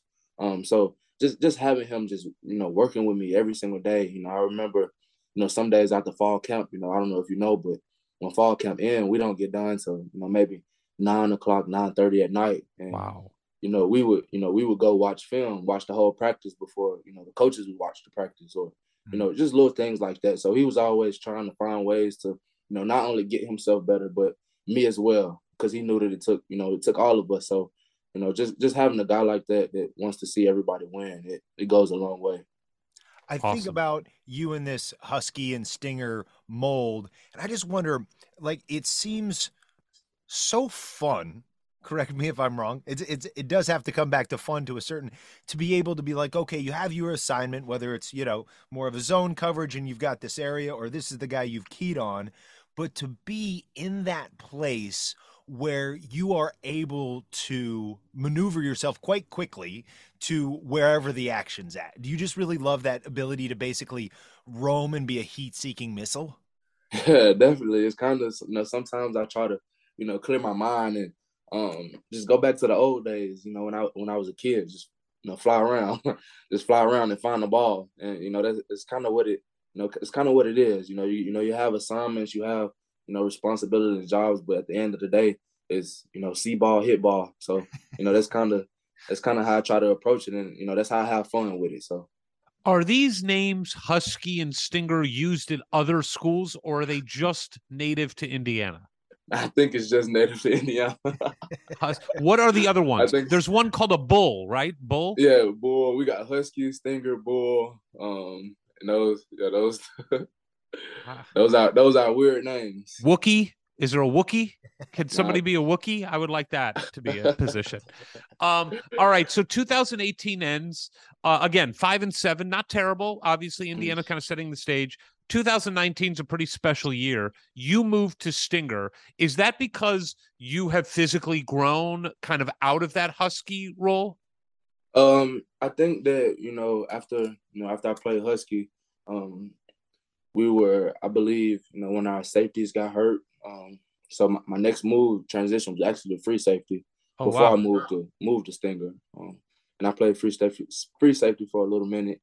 And I think that, Coach Kane and Coach Allen, they just thought that the best move would be to the Stinger position, and learn from, Raekwon Jones, which was also a great another great linebacker that came through Indiana, another great leader. So just to be able to, learn from him and learn his style of play and how I can, see myself in that role. That I get, they saw something that I didn't see at the time, but like I mentioned earlier in the podcast, it's just all about belief, belief and patience. So, well, and this year, I mean, look, you're going to Indiana University, and you're very aware that this is a program that has not had the same history as the Penn States and the Michigans and the Ohio States. And when you go there, I have no doubt in your mind, your mindset, Coach Allen's mindset is, well, guess what? We're coming after those guys. But as you're going into a season like this, is there a part of you is like, yeah, I think we can beat all of these teams, or I mean, or is it more like, look, we're going to take it play by play, and eventually we're going to do some giant slaying, or where you're like, no, we got these guys this year? I think it all starts with the mindset. If you have the right mindset and you attack every single day, then there's no doubt about it. And I also believe that any team can get beat on any given day. All it takes is for you to mess up and for us to do right. So and that's kind of what I tell the guys. Just if you give your all every single play, you never know what comes. No game is ever won or lost on the first drive or the last drive or anything like that. It's a sequence of events. So you just got to keep playing and just keep believing and just have trust. There's a game against UConn early in that year, 2019. I have to think that for a defensive player, this has to be the best thing that could possibly happen. You have your first pick six as an Indiana Hoosier. Walk me through that play and just walk us through how exciting it is to get a pick six if you're a defensive player. Yeah, it was definitely a moment that most wouldn't understand. I actually wasn't supposed to be playing in that game, so just to get that pick six and just have the team celebrate with me in the end zone, it meant a lot to me. Earlier, I would say 2 weeks before that, I believe we played Ball State. Yeah, first game of the, I had a real bad ankle sprain. It was really bad. I don't know how I was able to play in that game. But shout out to our head trainer Jacob. He was able to we was able to get countless hours in the treatment room to get the thing back right, get it back going. So just to be able to come off an injury that that was supposed to be a 3-week injury, 3 to 4 week injury, and playing in I want to say 2 weeks. I believe that was the third game of the season. I believe. So just to be able to make a big play like that and how the guys rallied behind me, it meant a lot to me. Do you think about a touchdown dance celebration? Is that something choreographed in your head? Like, if this happens, this is what I'm going to do. And are you thinking that as you're running towards the end zone? Yeah. So before then, I didn't have anything put in my mind. It was just kind of. But now I got something that I really want to do when I score a touchdown, and I know I'm gonna get flags thrown at me. So I don't know. I don't know if it's what's best for the team. I know Coach Allen, he won't like it. So Make you sure got to be it's winning. late in You the got to be game. winning by a lot. Multiple scores. Yeah. Can we give us a clue? Give us a clue. Is it based on something we would know? Nah, it's just a little dance. I like it. Okay. All right. I like it. I kind of get groovy with it, get low with it. So it's one of Get those. low with it. Well, all right. So then that year, just to continue on that year, because it's such, I think, a pivotal year for Indiana football and the Tom Allen era. We go to Nebraska, and we know Nebraska may not be exactly what they've been in years past, but it's still Nebraska, and they still got, 4 million people who go to those games. Mm-hmm. And we go to Nebraska, and you guys win 38-31 at Nebraska. It just felt like this is not a game that Indiana has historically won. It felt like a turning point for the fans. What did it feel like for you guys inside that locker room? That game was definitely one that, it was very important to us, simply because, nothing against Nebraska, congrats to them and their program and, everything, that been due. But, we kind of felt, disrespected by them a little bit, by the comments. So, Coach Allen just told us, just get the job done. Get the job done in a very, very hostile, very electrifying environment. So, Nebraska is definitely a stadium that's very electrifying. So, we was able to come out with the win, and the celebration in the locker room, it was unbelievable just to have everybody there jumping up and down, Coach Allen just going crazy, and our AD there. It was a moment. I do wonder, coming from Memphis, and maybe there are some big rowdy Friday night games there with a home crowd, but getting to the Big Ten level, and whether it be in Bloomington or on the road in some place like Nebraska, I mean, what does that do for you as a player when there's tens of thousands of people screaming for you or against you? Yeah, it kind of seems unreal. It's you put yourself you put yourself in the middle of the stadium, and you kind of take everybody else off the field, and you just look up, and it's thousands and thousands of people just cheering. It's like, oh wow. But it's one of those moments that you just have to you got to soak it in. You have to soak it in. You got to all take it in. And you have to enjoy it, because you never know when you'll get that moment again. So just being in an environment like that where everybody's going crazy, whether they're with us or against us, that's part of it. It's definitely big time. A couple weeks later, we play Purdue at Purdue. Now, 2018, we had lost the Oaken Bucket. Here's our chance to get it back. Here's your chance to have your first win. 44-41 double overtime victory at Purdue. We win the Oaken Bucket. We finish the season 5-4 in the Big Ten, which is huge. And it earns us the Gator Bowl, ultimately. But just talk about beating Purdue. You're from Memphis. I would assume you don't know that much when you're a kid about the Indiana-Purdue rivalry. But I assume now in your sophomore year here, you do. What did that game mean? Yeah, so like you said, I'm not from here, and I don't, at the time I didn't really, when I got here, I really didn't understand the rivalry, but I knew that there was one. I knew that there was people before me that that care a lot about this game. A lot of alumni, a lot of my teammates that's here, they got boys back on their team. So when I play them, it's never for me. It's always about people before me. And that game was probably one of the most, the biggest game I ever been in. Just the different plays that my team was able to make. P. Ram, shout out to P. Ram. He's a GOAT.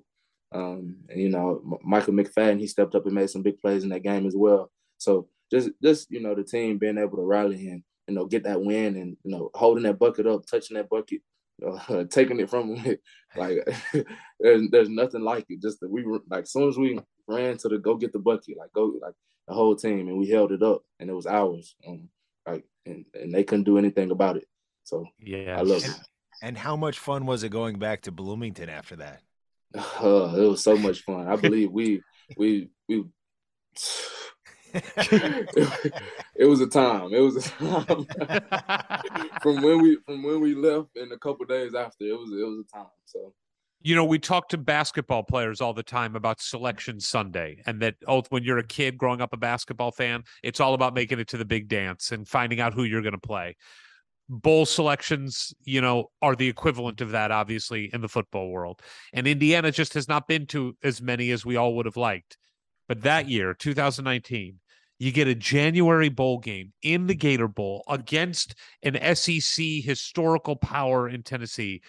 How cool was it, knowing what you came from, knowing what Indiana was when you got there, when they recruited you, and here you are going to the Gator Bowl in a massive game?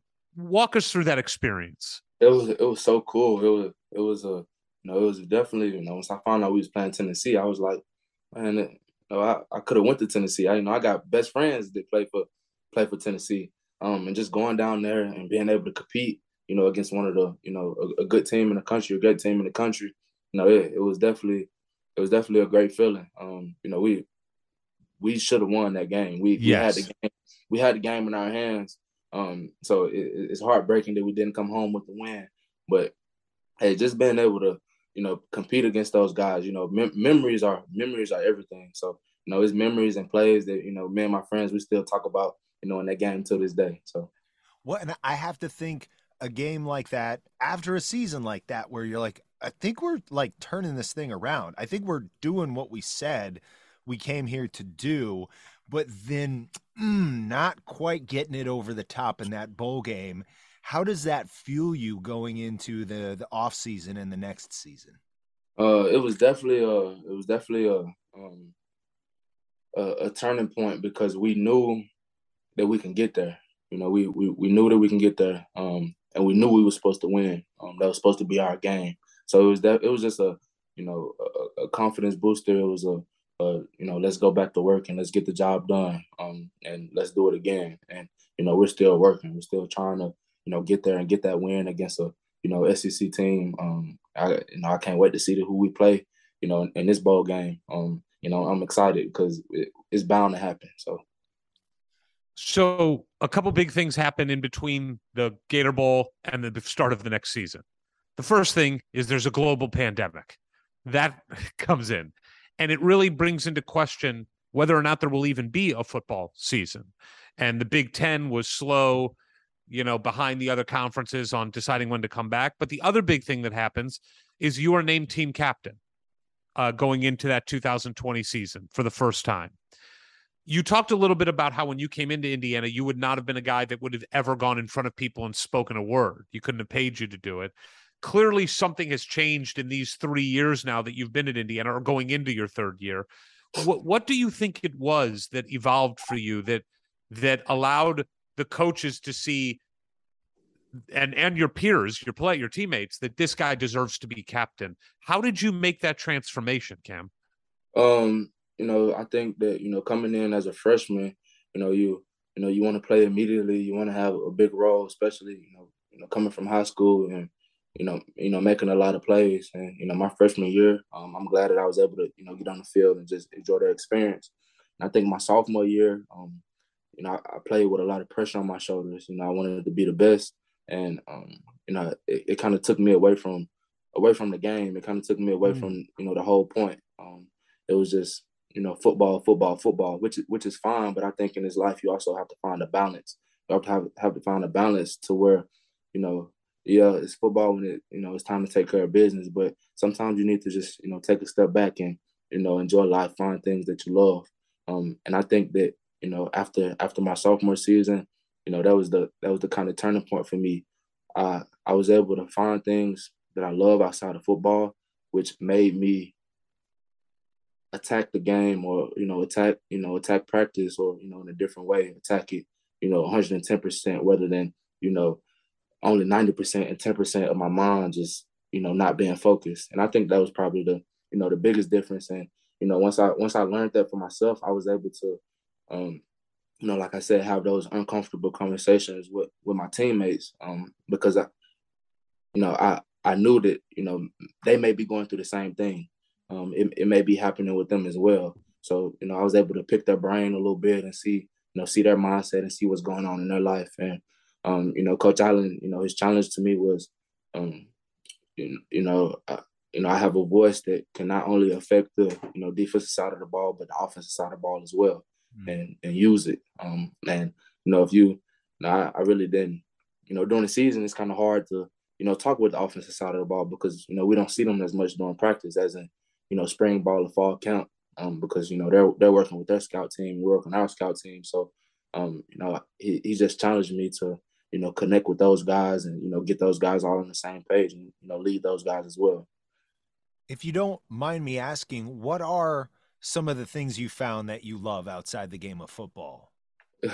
Yeah, so I think, being here in Bloomington, the scenery here is great. There's so many different parks that you can go to. You can go, so many different trails. And I just found myself, being outside and enjoying nature was something that I love. When the weather's nice, during the spring or summer, I might just go take a walk on the trail, throw a couple rocks in the water or something, just something to just get away and, enjoy life.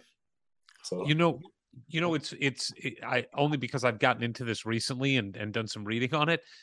First of all, they talk about like for people that are clinically depressed, like really depressed, one of the things that is a treatment for it is get out into nature. That they find that a lot of people that are depressed shut themselves inside. They're on electronics, they're inside rooms, but being connected to nature helps. It's therapeutic in many ways. And in the Japanese culture, they call it forest bathing, where you just go out into a forest and just like take it in. My girlfriend, she literally hugs trees. That's not a joke. She like when she sees a big tree, she goes and like puts her arms on it. It like connects her to this thing. That is mature beyond your years, Cam. That is really cool stuff. Hey, Mr. Ward, don't let Mr. Eric fool you. He hugged trees too with his girlfriend. I'm just using it as my girlfriend. That's really cool. That's amazing. So your name team Captain Ward, did you have something else on that before we move on to 2020? Oh no. Well, I mean, I guess this is. I was gonna maybe come back with it later, but maybe this is part of it too. You're from Memphis, one of the great music cities in all the country. Is music something that's there for you too, with and without football? Is that do you find inspiration or escape from music? Oh yeah, I'm definitely a big music guy. I love listening to all different types of music. Just being able to, stick my headphones in and just, play something to really get me fired up, or play something to just, calm down. It's just nice to listen give us, to. come on, give us examples. What do you do? Who do you listen to get fired up? When I get fired up, I go to my rap artists like, Lil Durk and, those guys like that. Sure. When I want to dance a little bit, I want to sing, I go to my guy Ed Sheeran. He's definitely my favorite song by him is Shaped by You. So he's definitely a great one. Great. But yeah, those just a couple artists that I like. And if it's time to relax, who do you relax to? Yeah, I kind of try to find, no artist in particular, but just kind of, instrumental music is just something that's just very calm and just try to, work on breathing techniques or something and as such. Just something to, get myself, calm down. Are you a movie guy? Do you watch movies? Yeah, I love movies. But it's crazy because I love movies, but I have terrible memory with movies. Like, I love watching movies, but I just, like, sometimes you don't even remember them. I don't.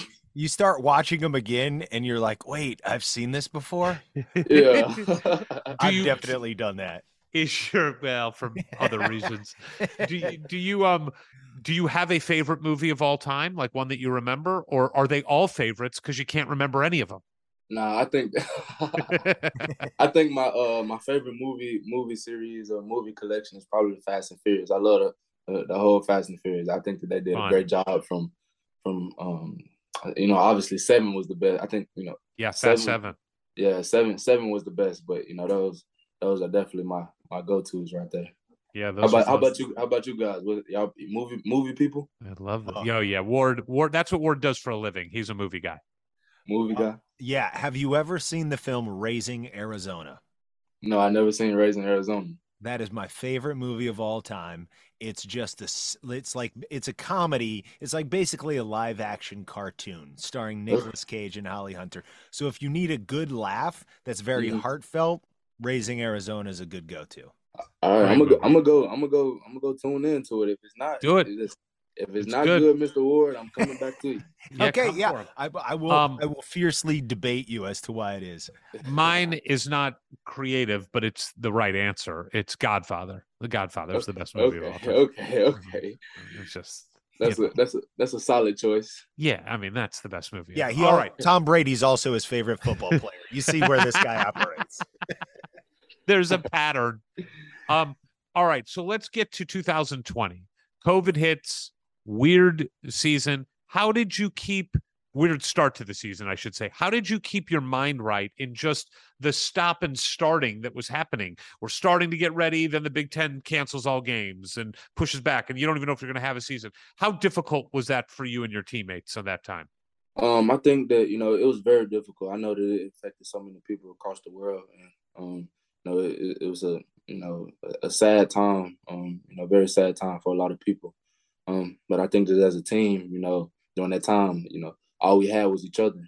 It was just us. Bloomington kind of looked like a ghost town. It was a ghost town. Nothing was open. No one was here. You seen no one, but all you saw was, the guy next to me every single day, or a couple guys next to me every single day. So we just found time to, enjoy each other. Found time to, do what we do best is, go back to work and just kind of, lock in the focus, COVID during that time, like I said, I hated for so many people, but it it also was a positive for for many reasons. It just allowed us to lock in and block out all the noise. Well, you did. And 2020 started with the first game of the year, Penn State. Obviously, no fans in, or limited fans, I should say, because some families and members and stuff were allowed to come. Just walk us through what you remember about that game, and then, of course, the ending. I just, I remember our defense making some big stops. We made some big stops in that game against a great Penn State team. And our offense, they was just so, electrifying. I just remember guys on that team like Penix and Fry and Wap and those guys, and Stevie was on that team. Yeah. And we just had a lot of ball players. We had a lot of players that that wanted it, and they made big plays and big moments. And I just remember giving our offense the ball, and that drove the field. And Penix made the great reach out, and we went crazy. Yeah, we went crazy. Bloomington was literally on fire. So yeah, so. Look, there are those games and moments that stand the test of time that everybody remembers. Like, where were you? What's your story about that game? That one is that game. I mean, that game is such a seminal moment in the history of Indiana University football, and especially this era. But it is, I remember I was with my family watching the end of the game on the phone at a Halloween ride-through thing, and my kids, because obviously COVID shut everything down, so we were like in a mall parking lot where you would go and roll down your window and people were throwing candy. And when Penix hit the pylon, I lost my shit. I took the candy, I'm throwing it out the window. It was such a cathartic moment. Obviously for you guys, the ones that did it meant everything, but for fans of Indiana, we haven't had many games like that, against those teams, like Ward was talking about at the beginning. And so you guys doing that gave us a belief that we have not had. Cam, it's a special thing that will stick for a lifetime for many people. And when you calculate into what was going on in the world in the time, and we're all looking for something to be excited about, and even if it's online, to be able to all come together and celebrate and rejoice, it was just such a meaningful moment to pull off such an incredible game in which you played quite well, like 7-8 tackles, tackle for loss. You really got to contribute in one of the all-time great Indiana games. Is that one where you all leave that game just you're now a better team and better individual players because you walked away with the win? It wasn't the Tennessee game in the bowl. It was like, and we got the job done. Yeah, I think that game was the game. I don't know if what would happen if we lost that game, but we won that game, and that was the game that definitely changed that season. That was the game that made that season as special as it was. We just had the mindset that we will beat you no matter where, when, how. We can go in the parking lot and we will beat you. Just be ready. And that was the mindset. That was the mindset that we had that season. And it showed. I just remember the O State game where we were down by so many points, and at halftime we were coming back. We almost won the game. I believe we was down by a touchdown. And I just think about if we would have just got one of those plays back, before the half, the game would have been ours, and that would have been very historic. So that season was definitely special. It was one to remember. Yeah, and you beat Michigan that year also. You beat Penn State and Michigan, Michigan State also that year. Just an incredible season. Another crazy special thing that happened that year was you were academic all Big Ten that year. What did that mean to you? We always love that because it shows that we've got young men and women who are dedicating themselves to being the true definition of student athletes. What did that mean to you? And specifically, what did it mean to your parents? it meant a lot. Like, that was COVID year. So much was happening, so many different changes. And I didn't know how to live through through a computer screen, or through Right. Zoom, or how to take classes. I'm definitely a guy that I'm a note taker. I want to be in front. I want to be able to have the opportunity to ask you questions if I can. So it was something new for me. It was a challenge for me. But like I said, with so much time and so much time to lock in and focus, not why not make the best of my time. And it was just I was able to lock in on school and be able to get my schoolwork. And like you said, my parents, they're big on academics. They're always on me. I know my dad, he called me almost every day and asked me if I went to class. So I love to, that. to this day. So What is your major? What is the focus of your studies? yeah, so I'm a creative industry and management major, a minor in liberal studies. Right now I'm kind of in the unique situation that that I don't think nobody's in. So I could have graduated in the spring. I had 13 hours in the spring, and I could have graduated and finished out 13. But if I would have finished out 13, I would have had to pick up 12 to be eligible for the season. Right. Because you So have to get a new degree as a I had to grad get a new person, degree. right? So for the spring, I decided to take 12 and just leave 1 hour left over for this season. So, and I can graduate in December. So my situation is very unique, and Wait I'm a glad that minute. it played out. Wait a minute. Wait a minute. Wait a minute. Let me get this straight, because that was all smart how you all said that. But let's just get this. Let's do the math here. So you, in the class year of 2022-23, you have to take one credit. Yeah, I have to just take one credit. One What credit. what are you Yoga? taking? Is it yoga? No, I couldn't get in there. It's actually an intro to sport. It's an intro to sports communication class, but it's All right. it's definitely pretty chill. So Hey, But- it's paying off. You're clearly very good at communicating about Yeah, sports. Here we but are. but also, like, I mean, obviously you're gonna be a professional athlete, so you're working on your body, you're working on your game, but you can't do that 12 hours a day. What do you do? Are you what? I mean, are you just taking a lot of walks you've walked every path in Bloomington 20 times? What fills the day? yeah, so with a very you know free schedule, it's kind of hard to fill my time up. But I just kind of try to stay in the training room, get my body right, extra time, and with the film study, I think that film goes a long way. You can never get enough of it. So I just kind of go back to the basics of just football right now. Cam, do you think, is it fair to say that this year is really preparing you for, this is going to be your job? Like, and you're treating it like your job and kind of taking care of all the things you need to do as a professional would? Yes, sir. Definitely.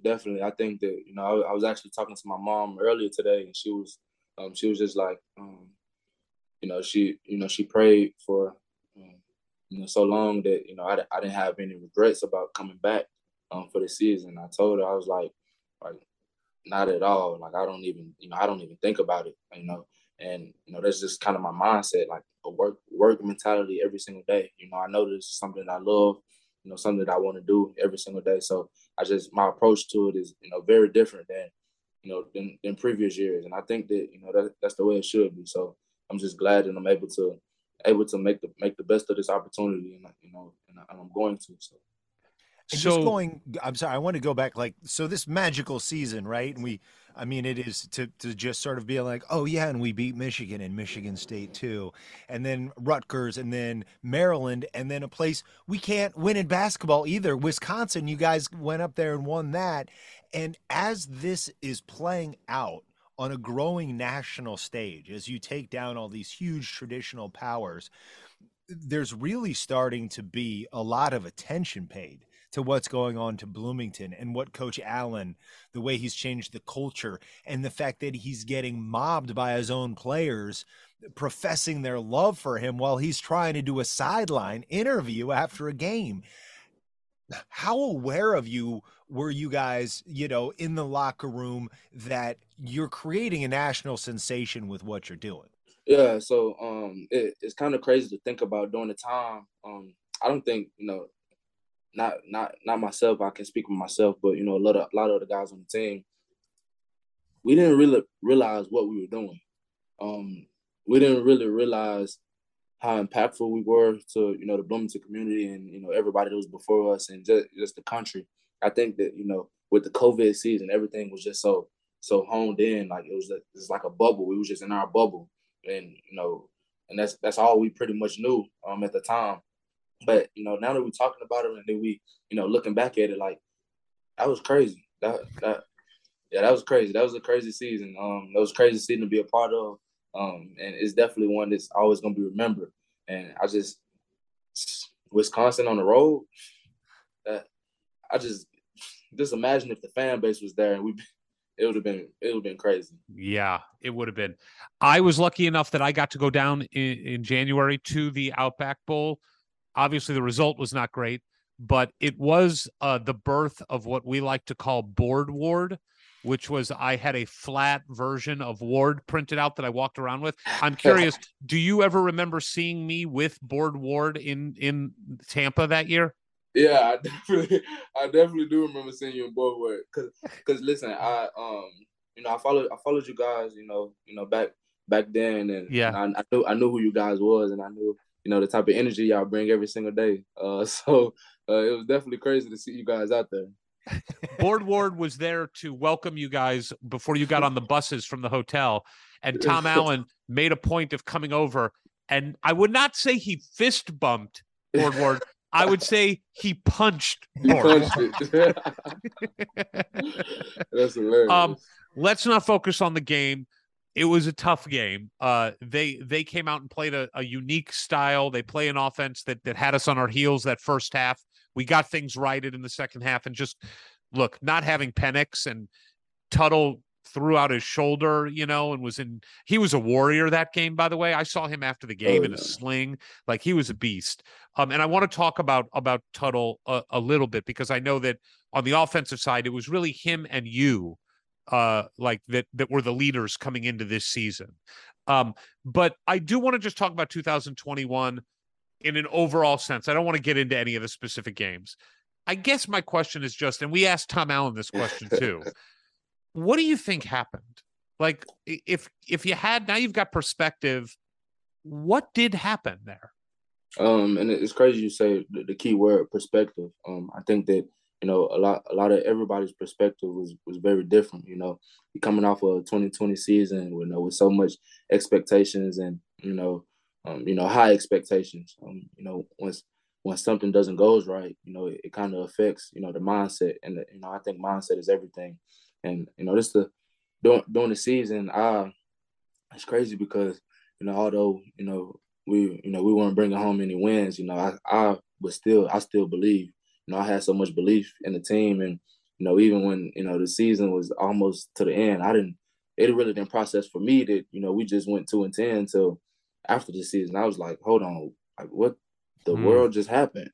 And like I said, it's all about mindset. I think that when you have a guy that has, you know, one wrong mindset and he's around, you know, these group of friends, and these friends are friends with these friends, it's just a domino effect, and it just keeps falling, and I think that was probably the biggest difference in the 2021 season, whether it was guys not, you know, whether it was injuries or guys not getting enough playing time, or just the overall, you know, outcome of the game. It was very draining. It was very draining for a lot of players. Do you think that some players, and I'm not trying to throw anybody under the bus here, but this is a human thing.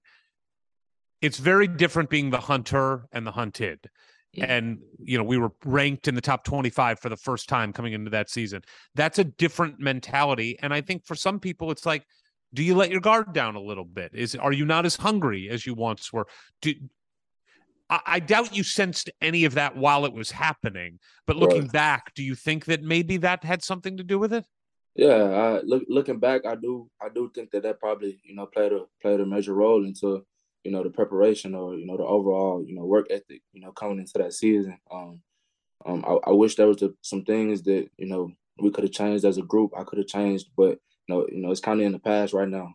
Yeah. But yeah, it's definitely, you know, yeah. To answer your question, yes, sir, it definitely was. So. Well, but, go ahead, Ward. Oh, sorry. Go ahead, Cam. Did you have No, more? you can go ahead, go, Mr. Ward. Well, Don't call with him you Mr. being Ward. Don't call him Mr. Ward. Mr. Ward, it sounds like he should be hosting a PBS show. Mr. Ward's Science Day. PBS has no interest in what I have to say. Cam, as an unquestioned leader of this team going into this new season, we're now 3 games deep in, taking the lessons of these 2 very different years. One where you guys exceeded everybody's wildest expectations, and then one where you felt certainly short of everybody's and your own. Where do you come into this season and be like, what is the right mental approach, win or loss, to meet your own expectations for your last year? Yeah, so I don't know if you guys know this or not, but Coach Allen, he kind of challenges the team and everybody on the team to pick that one word. Yep. And you live by your one word, and your one word is who you are, who your DNA, and we kind of have a deadline for our one word, and I was kind of the last guy to turn in my one word because I was like, what is my word? What is my word going to be this year? And my word this year, it's something so simple. Not my one word was work. And I thought about it. Nobody cares how you feel. Work harder. Nobody cares that nobody cares. Nobody cares how the team up north. They don't care that if I'm feeling sore tomorrow, or they don't care. They still gonna come and try to beat us. And it's just kind of the mentality I try to instill in the guys. Like, nobody cares. Come to work every single day. Work. I break everything down on work. Work on 2, 1, 2, work. So I just kind of try to keep that mindset that every day is a new day. Tomorrow, yesterday doesn't matter. And this is kind of the mindset that we have as a team right now. I watch these guys from the jump, even the guys that Coach Allen brought in, the coaching staff, their mindset, their work ethic is insane. They challenge themselves, and they challenge everybody around them each and every day. So just to see them be able to come to work every single day and get better, 1% better each and every day from January to now, you see a difference. You see a difference from January to now, and that shows you something. That shows that this team can be special. People on this team can be special. And we just have to keep getting better every single day, brick by brick. Well, clearly it's working so far. Can you talk a little bit about your relationship with Jack Tuttle and what Tuttle means to this football team? I mean, what that guy is going through and the leadership he shows, even in a backup role, is an impressive thing. Can you just talk about Jack a little bit? Yeah, man. People don't understand, who Tut is. People don't understand, the behind the scenes work Tut's put in for this team and for himself. He had to take on the role last year that a very tough role. And even in the 2020 season, he had to take on a very tough role. He's always been the guy that in those moments to step up. And I'm just so proud of him. I'm proud of the way he approached every single day. And like coming out the 2021 season, me and Tut, we had he actually called me at the beginning of the year, January. He called me probably like 10:30 at night. He texted me, was like, hey, FaceTime me right quick. And I FaceTime him. He was like, I want to put together a PowerPoint in front of the team, and I need your help. And it was his idea to put together the PowerPoint, just our standards, our expectations, our how we're going to approach every single day. That's what he did that. That wasn't me. I want to take no credit for him. So just he's a great leader. He's a guy that he's very passionate. He's going to push you every single day.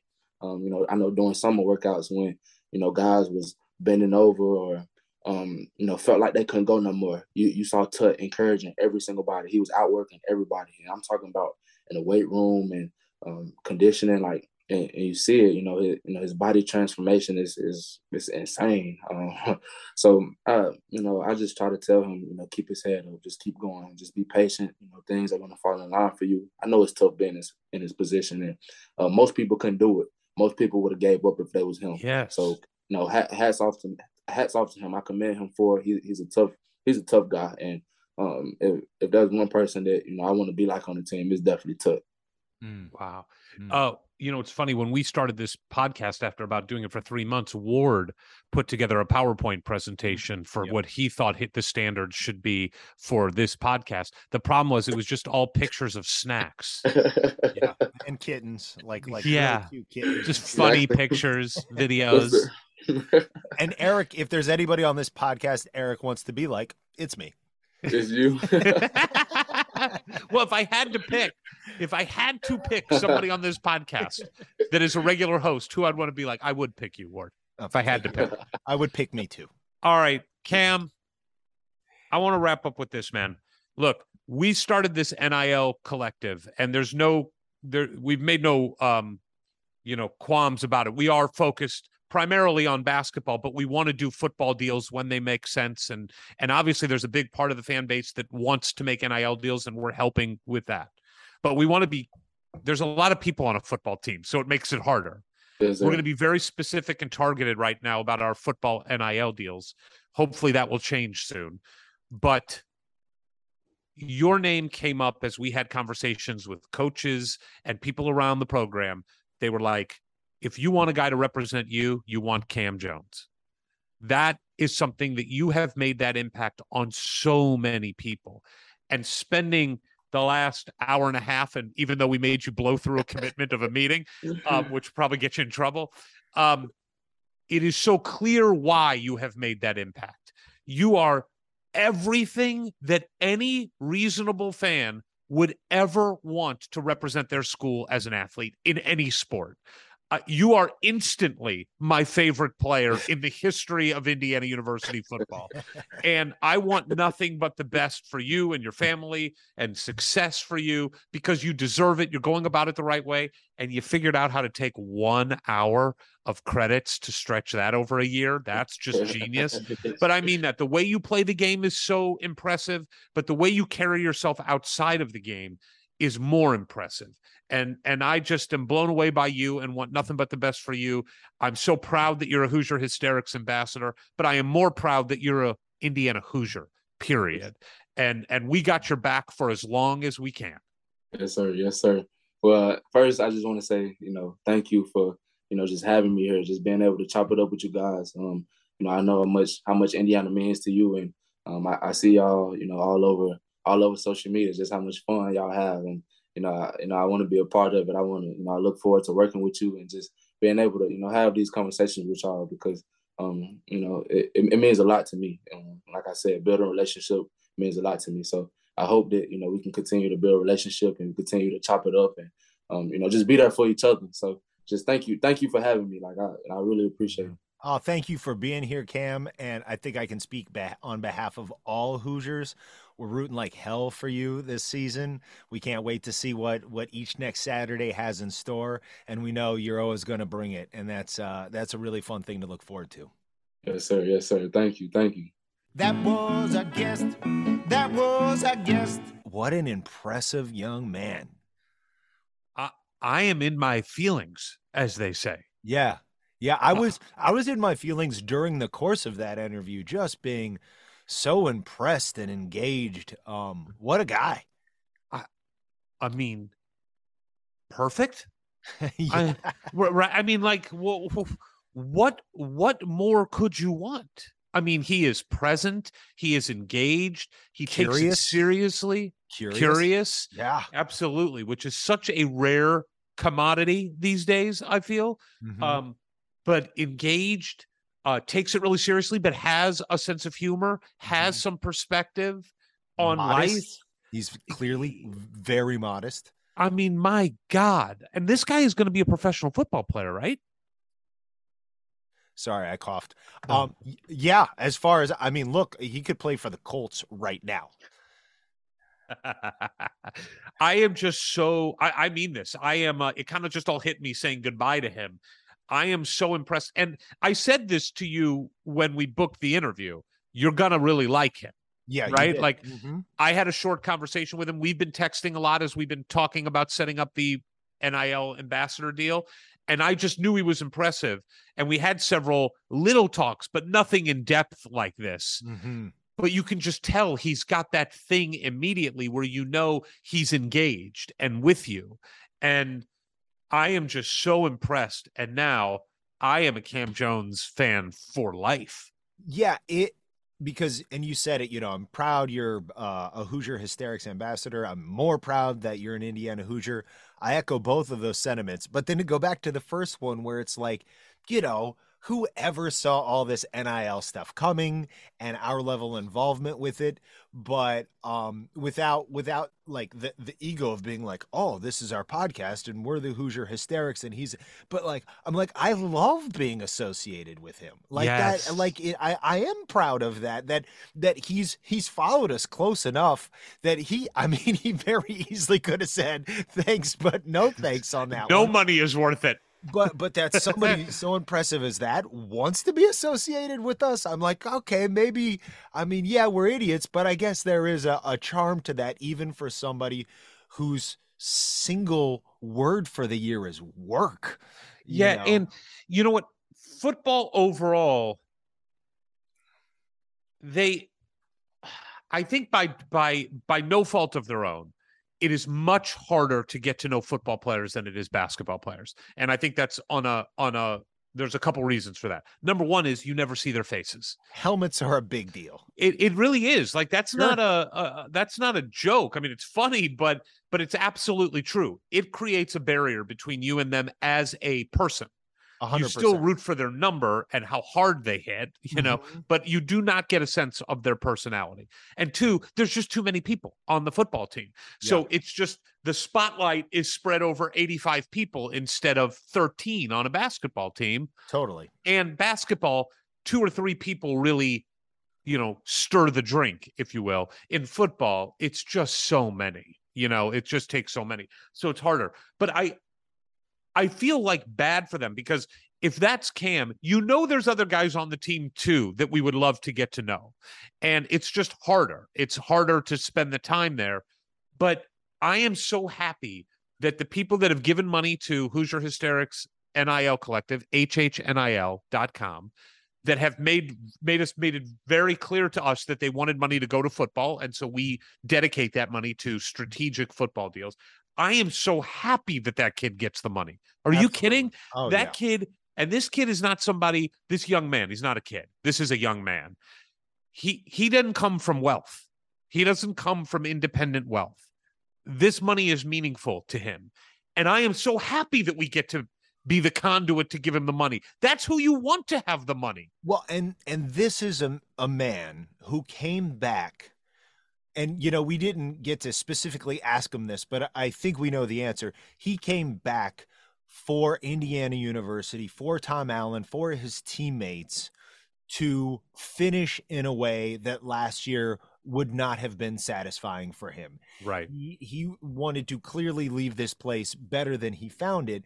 But when you forego a professional career as a football player for an entire year, when he actually had to work it a little bit so he didn't graduate, you know what I mean? Like he clearly could have left with his degree and joined the professional ranks. So for him to spend a whole nother year without getting paid in the traditional sense, to be able to step in and to fill that gap and say thank you for everything you've done and you're doing, everybody wins in this situation. Yeah, the most of which is us as fans, because we get to be exposed to this really special young man who, God bless his parents, they did it right, clearly. And tell me you're not going to watch every game now, and when number 4 tackles somebody, you're not going to feel even better about it. Well, that's right? The crazy thing, because already he's been that guy this year, especially on the defensive side of the ball. He's all over it. He's everywhere. He's the guy. But now it's like, hey, that's our buddy Cam, and I'm looking at your football jersey, which I already had envy for, but now I'm imagining one that I get that has a number 4 on it. I know. I want a number 4. I may try to get one. I think you can get them now. By the way, this jersey feels so good. It fits you well. Thank you. Most jerseys don't. They're boxy and weird, but this one, it's really good material. It's the Adidas jersey that they put out last year. I think they're still selling them. And this is the jersey we're using, right? The kind of throwback one. Oh, like the mid 90s one? It does look Yeah. like that. Yeah. Yeah. Anyway, I am so impressed. I mean, God damn it, Ward. This was such a good idea that you had to do this podcast because it just connects me in a way that I never even thought possible to love Indiana and Indiana athletics more. I do, because we learn about these people behind the helmet and under the jersey, and we just get to know them as humans. That's our new series, behind the Behind the helmet. Beneath the helmet. Beneath the helmet. Man, I can't wait for Saturday. It's going to be a huge game at Cincinnati. It's going to be really tough, but love Cam Jones, Hoosier Hysterics, NIL ambassador.